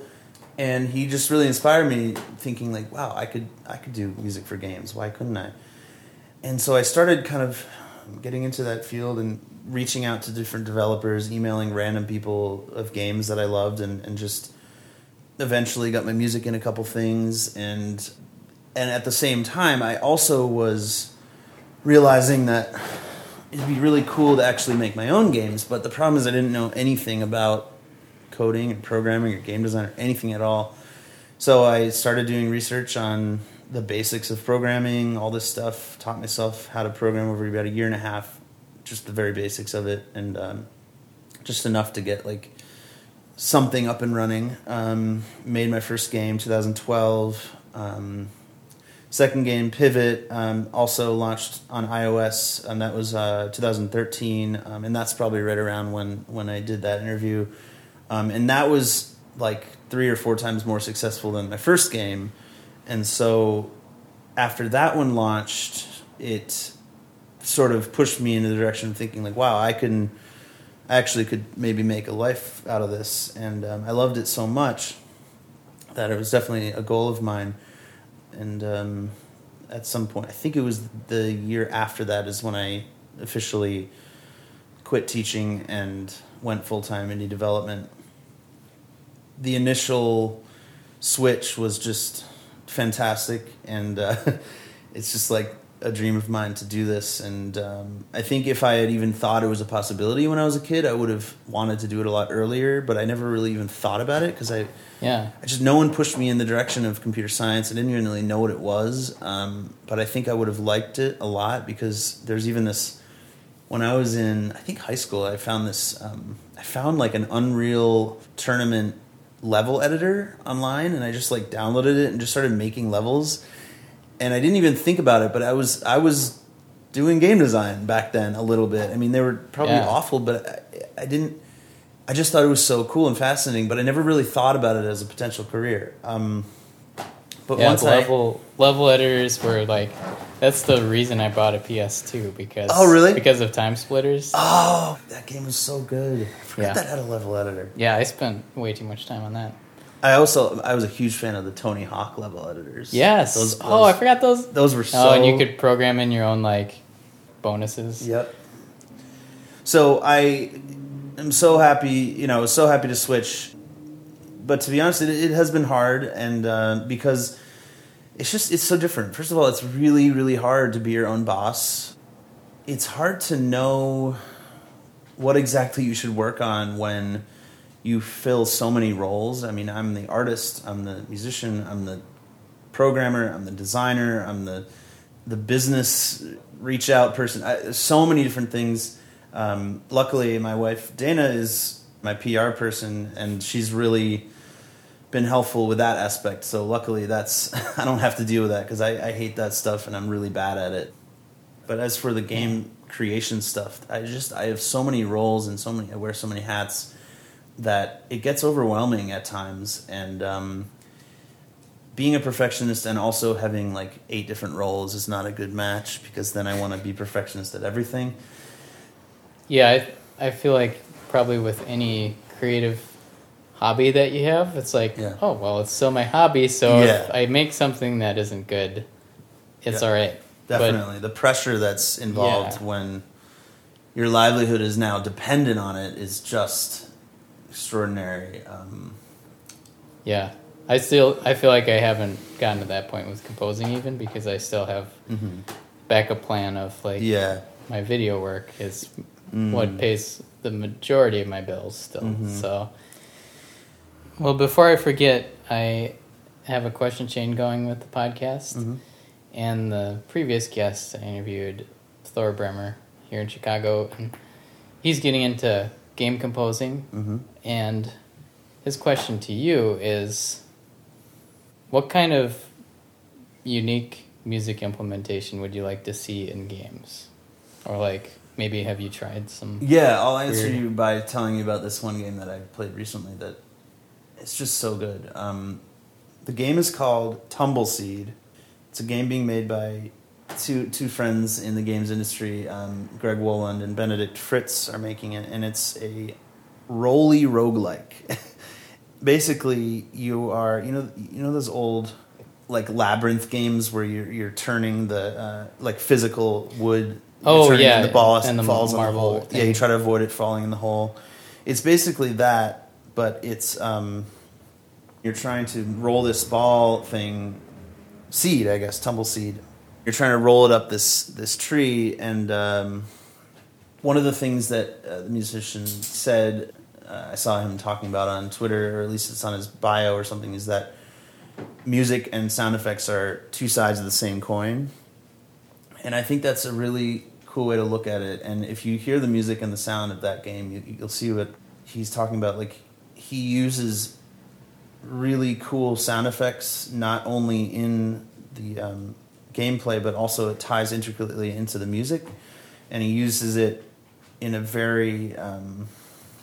like, he does a lot of, like, Foley kind of sound work. Like, he says there's, like, a sound effect where a dog is licking an egg out of a bowl, and, like, a sound where he's, like, dropping acorns on the ground, and, like, just all these really cool, realistic sounds that he not only uses as the sound effects in the game, but are part of the music itself. And it all ties together beautifully, and it's just a gorgeous soundtrack. And that's something I try to do too. Like, my first game, Polymer, a lot of the sound effects in the game actually had a note associated with them, and it was just a diatonic scale. And the way I coded it was that whatever song was playing at that time, because I wrote maybe 3 songs for that game, and they each were in different, closely related but different keys. And then I just had, like, a method that said get note for, you know, current song, and so whatever song was playing, it would draw a note from that key and play it at that time for that sound effect.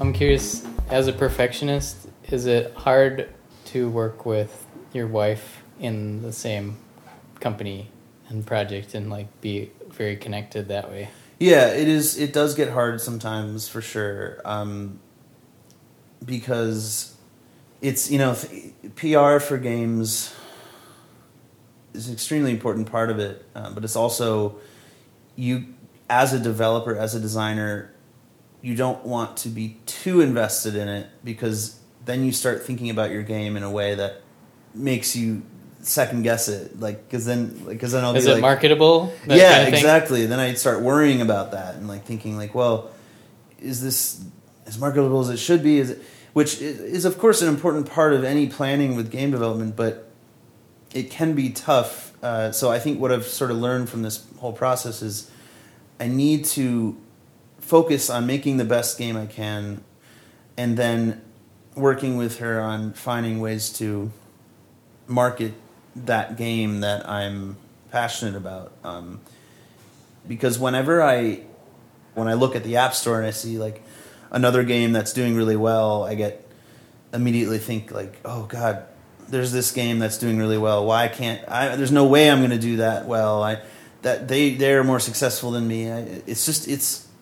It's hard not to second guess yourself for some reason when you see other people's successes, and I hate that about myself. I don't want to do that. I don't want to be competitive in this industry, because it's actually a very collaborative, supportive industry. But it's still just mentally, it is hard, because it's such a personal project. You know, it's your little art project, and you want it to be successful. You want to get an A. Yeah, exactly. And you want it to be a success, and you want it to do really well. But you also need to focus on making it fun and interesting, and also on top of that, with my perfectionism stuff like that, I tend to do feature creep and meaning like keep adding. Yeah, meaning I think I have the game ready, or like I have pretty much an idea of what the game will be, and then I think, oh, but what if I did this? What if I added this? What if I added this? And that's frustrating for someone in PR, because it's like you want to know. A PR person wants to know your schedule and think, like, okay, 3 months out, this is when we're going to launch. This is when we're going to submit to the App Store. This is when we're going to talk to press. This is all these things. And any time a delay like that happens, it just throws all that out the window. So it has been hard on Dana working with me, for sure, because I've had trouble giving exact deadlines because they're always changing. I've had trouble giving exact information about what my games will be because they're always changing. And so that's another thing I've been really trying to work on, and she's helped me a lot with, is trying to trying to like really hammer down what exactly the game will be and what a general timeline that I actually stick to. Yeah. And that actually has been one of the biggest helps for me, because I used to think of it as sort of backwards. Like, I have a game I want to make. When I finish it, it will be done, and I'll be able to tell you when I can get it out. But I've realized that with that sort of mindset, my sort of perfectionism takes over, and it's just too overwhelming because it's like, oh, when it's done, it's done. Well, that means I can just work on it forever. Yeah. If there's one piece of advice I've realized over the years, it's like, to get anything done, you have to have some external deadline of some sort. Because, like... So true. Yeah. And, I mean, like, sometimes it's just... It doesn't have to be finished by a certain date, but even if you say, like, I'm going to go to this open mic, and I have to have a new song. Yes. Or that's, like, the bare minimum, I Definitely. think. It's like... Yeah, I totally agree, and it's something that I was missing for a good chunk of my whole time doing this on my own, and it's a big reason why I've struggled a lot. It's like I worked towards making the perfect game rather than making the best game I could within a timeline, and it's amazing what just having that does, and also breaking it up into smaller tasks. So you have big deadlines. You have mini deadlines within those big deadlines, and then you have like daily deadlines. Yeah. I remember the point when I started using a calendar, like a computer calendar. Somehow, like, it took until about senior year of college. Mm-hmm. And prior to that, I don't know, high school, you just, like, do projects, you just know what's coming, and you can somehow keep that in your head. Yeah. But the first thing I used the calendar for was for my album project in college, because I knew that I needed to record certain people for this album, and I was like, I just have to set dates, and then I had these external motivators of the people I'm working with.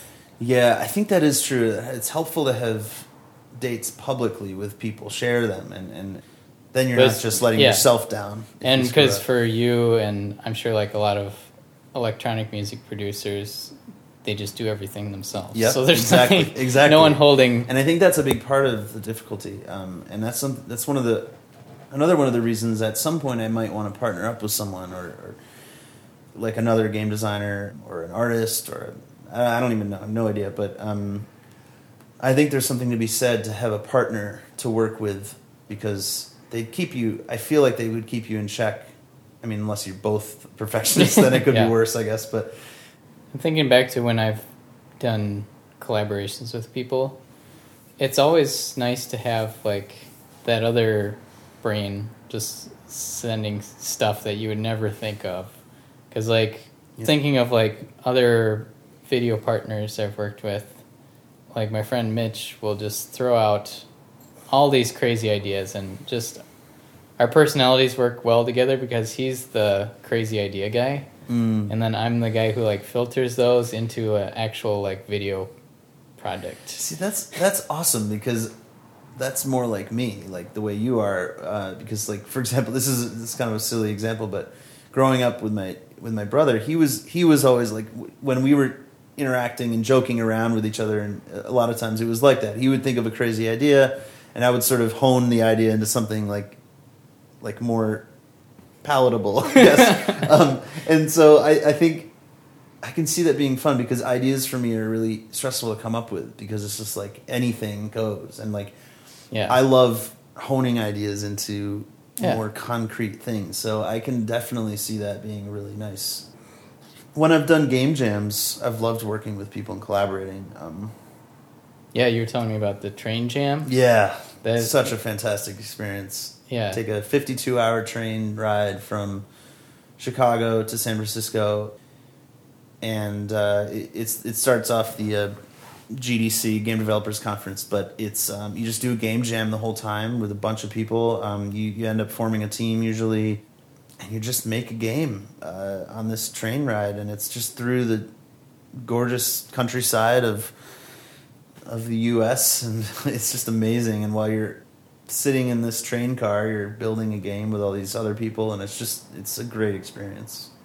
Would you recommend that to composers as like Yes, a networking thing? Definitely. Oh, absolutely. It's a great place to meet developers, first of all. There's so many cool developers there, but also musicians, composers, sound designers, very needed on things like that. The only thing I'll say is you might want to be proactive about maybe helping out with coming up with some game design things and stuff like that, and seeing what else you can do to sort of help out.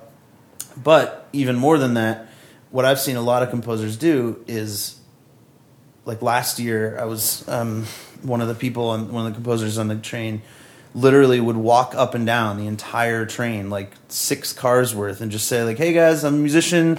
Here's a flash drive with like 10 of my songs. Anyone want this in their game?" And it was basically like just, promoting his stuff. And so many people ended up taking his stuff because they're like, "Oh, of course, like I don't have any music. Sure, I'll throw it in." And then it's cool for the musician because then there'll be like 20 games that have their songs in it.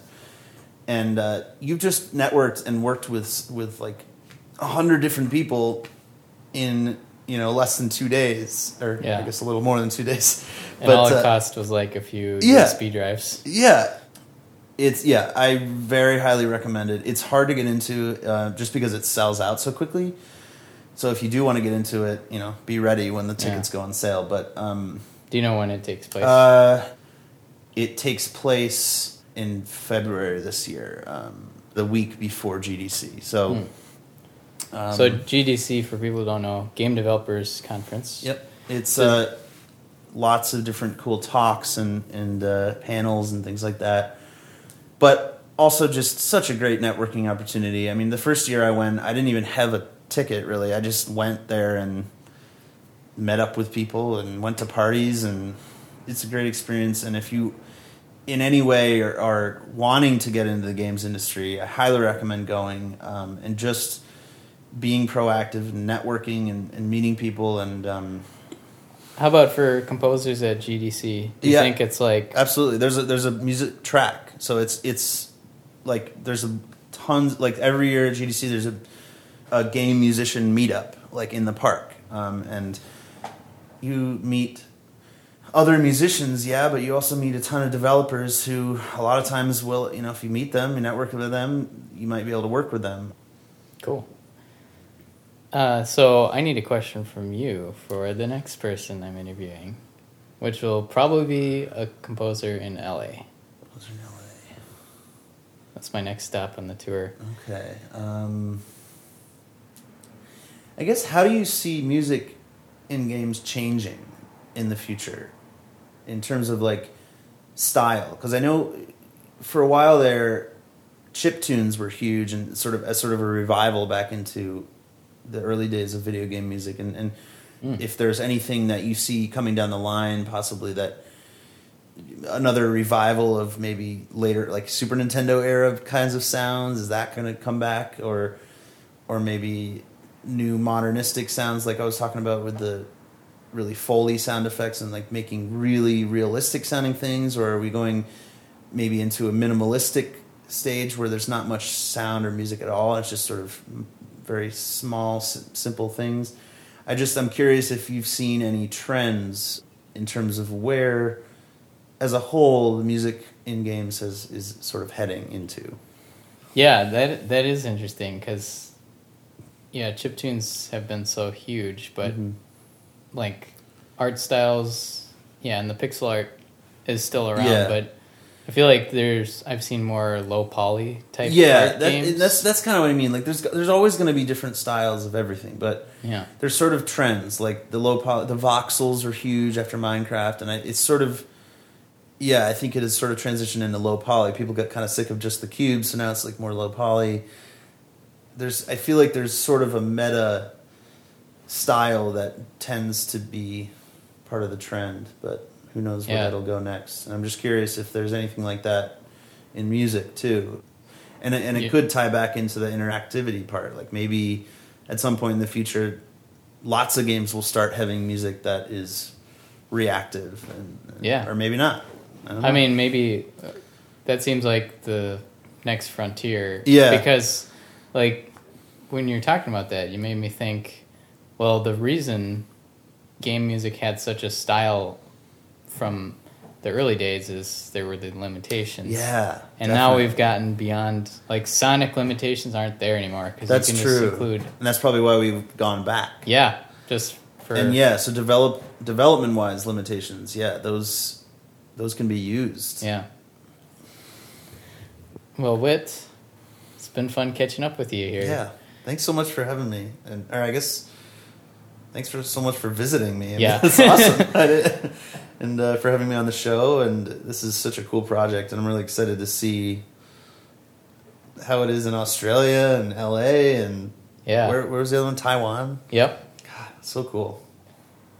I feel like this part of the tour, so I just finished the northeastern part of the U.S., and that is almost like a more comfortable and familiar thing because I've been on several road trips out here. So now I'm kind of like going into the next branch that's going to be... This was like a good start. It was like a warm-up. Yes, warm-up. So, Whit, how can people find your stuff? Best way is honestly just to follow me on Twitter.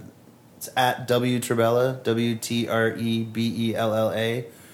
I would tell you to go to my website, but it got hacked recently. And I was trying to go to your website. Yeah, and it got all screwed up, and I don't have time to fix it right now. So I just literally emptied it out, and I'm going to start over fresh. After this game, I'm going to make a whole new website and everything. But right now, it's just a blank webpage. So also, feel free to email me. It's WTrebella, same as my Twitter name, at Gmail. If you have any direct questions, Either way, just say hi. And if you're in Chicago, definitely reach out. We can hang out. Yeah. Also, I feel like I didn't even ask you about your like prolific tweeting and vines that you do. I've been like really slacking on that lately. So I really should start tweeting more stupid videos of myself again. Yeah.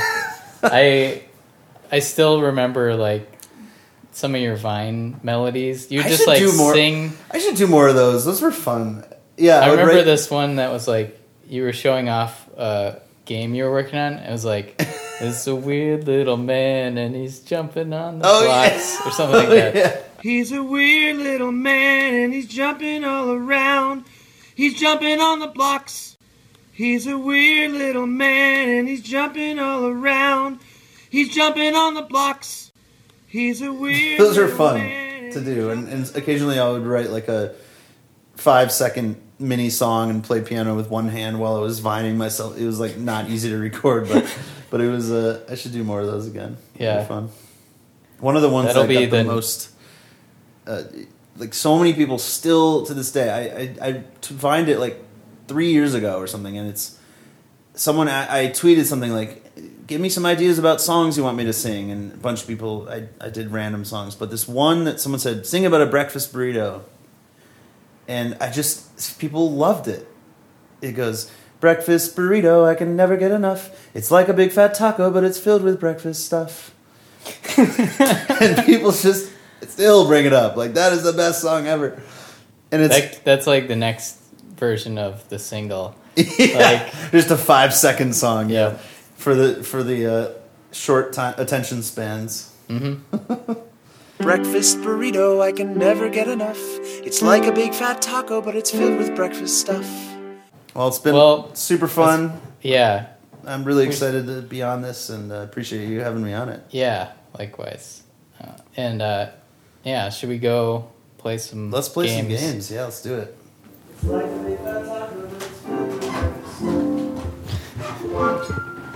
You do have a piano. Wait, where are you? It's really shitty because this the B flat doesn't work. All right, let's hear the breakfast burrito song. All right. I'll do a special version for you. Let's see.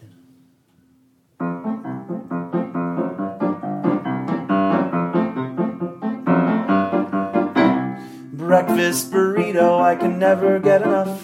It's like a big fat taco, but it's filled with breakfast stuff. There you go. That's great.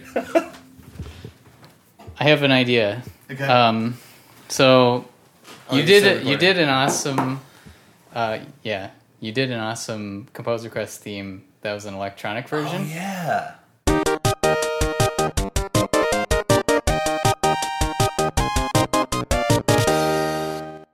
I forgot about that. Would you? I'm sure you could like I'd have to whip hear it out. again. Well, no, I was thinking. I'm Oh, sure a you new could one? whip out a new one on piano. Sure. And sing it.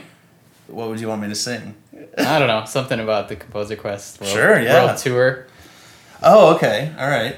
Like a short, how long? Like 20 seconds? Yeah. Let's see.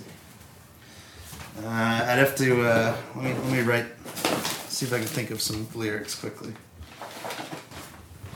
I'm going to write the lyrics on the back of a electrical bill envelope. That's how cool I am. All right, let's see. Charlie's gonna take you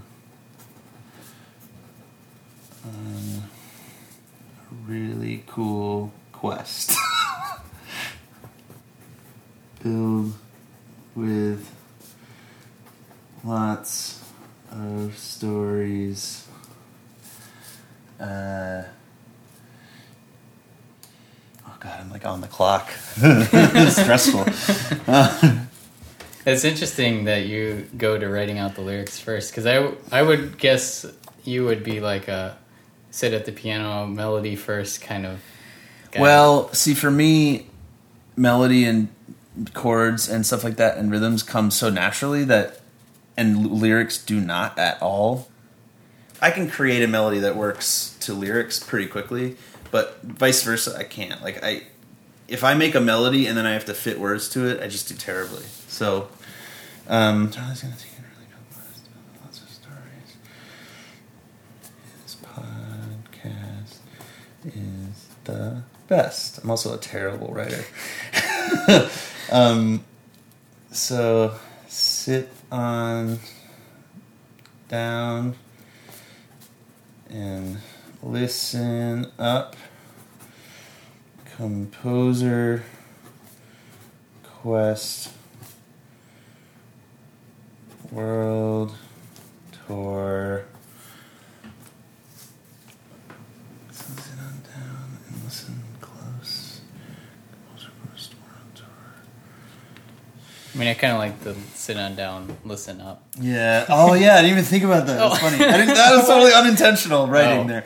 So sit on down and listen up. Composer Quest World Tour. Bup, cup, dup, fup, gup. This is the majority of my writing lyrics. Just rhymes, seeing what rhymes fit. So sit down and listen up. Composer Quest World Tour is pretty cool. Yep. Okay, listen Getting up. back to your Minnesota roots. Yeah, because Composer Quest World Tour is awesome. Yep. Okay, this is the worst song I've ever written, but I'm sorry, it's now your theme song. Okay, now I have to just give me a second to figure out what's the melody here. Any sort of like stylistic suggestions, like, or I'm thinking my first inclination is something like sort of swing big bandy. Like yeah, that, all right. I think that works. Something like this.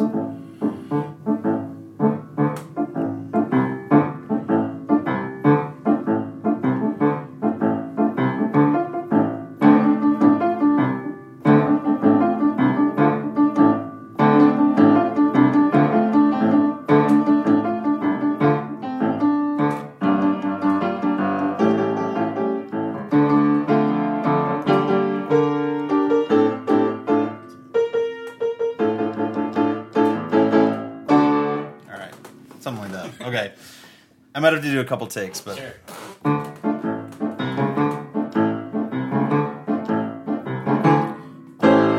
Charlie's gonna take you on a really cool quest, filled with lots of stories. His podcast is the best, so sit on down and listen up. Cause Composer Quest World Tour is awesome, yup! I'll do one more.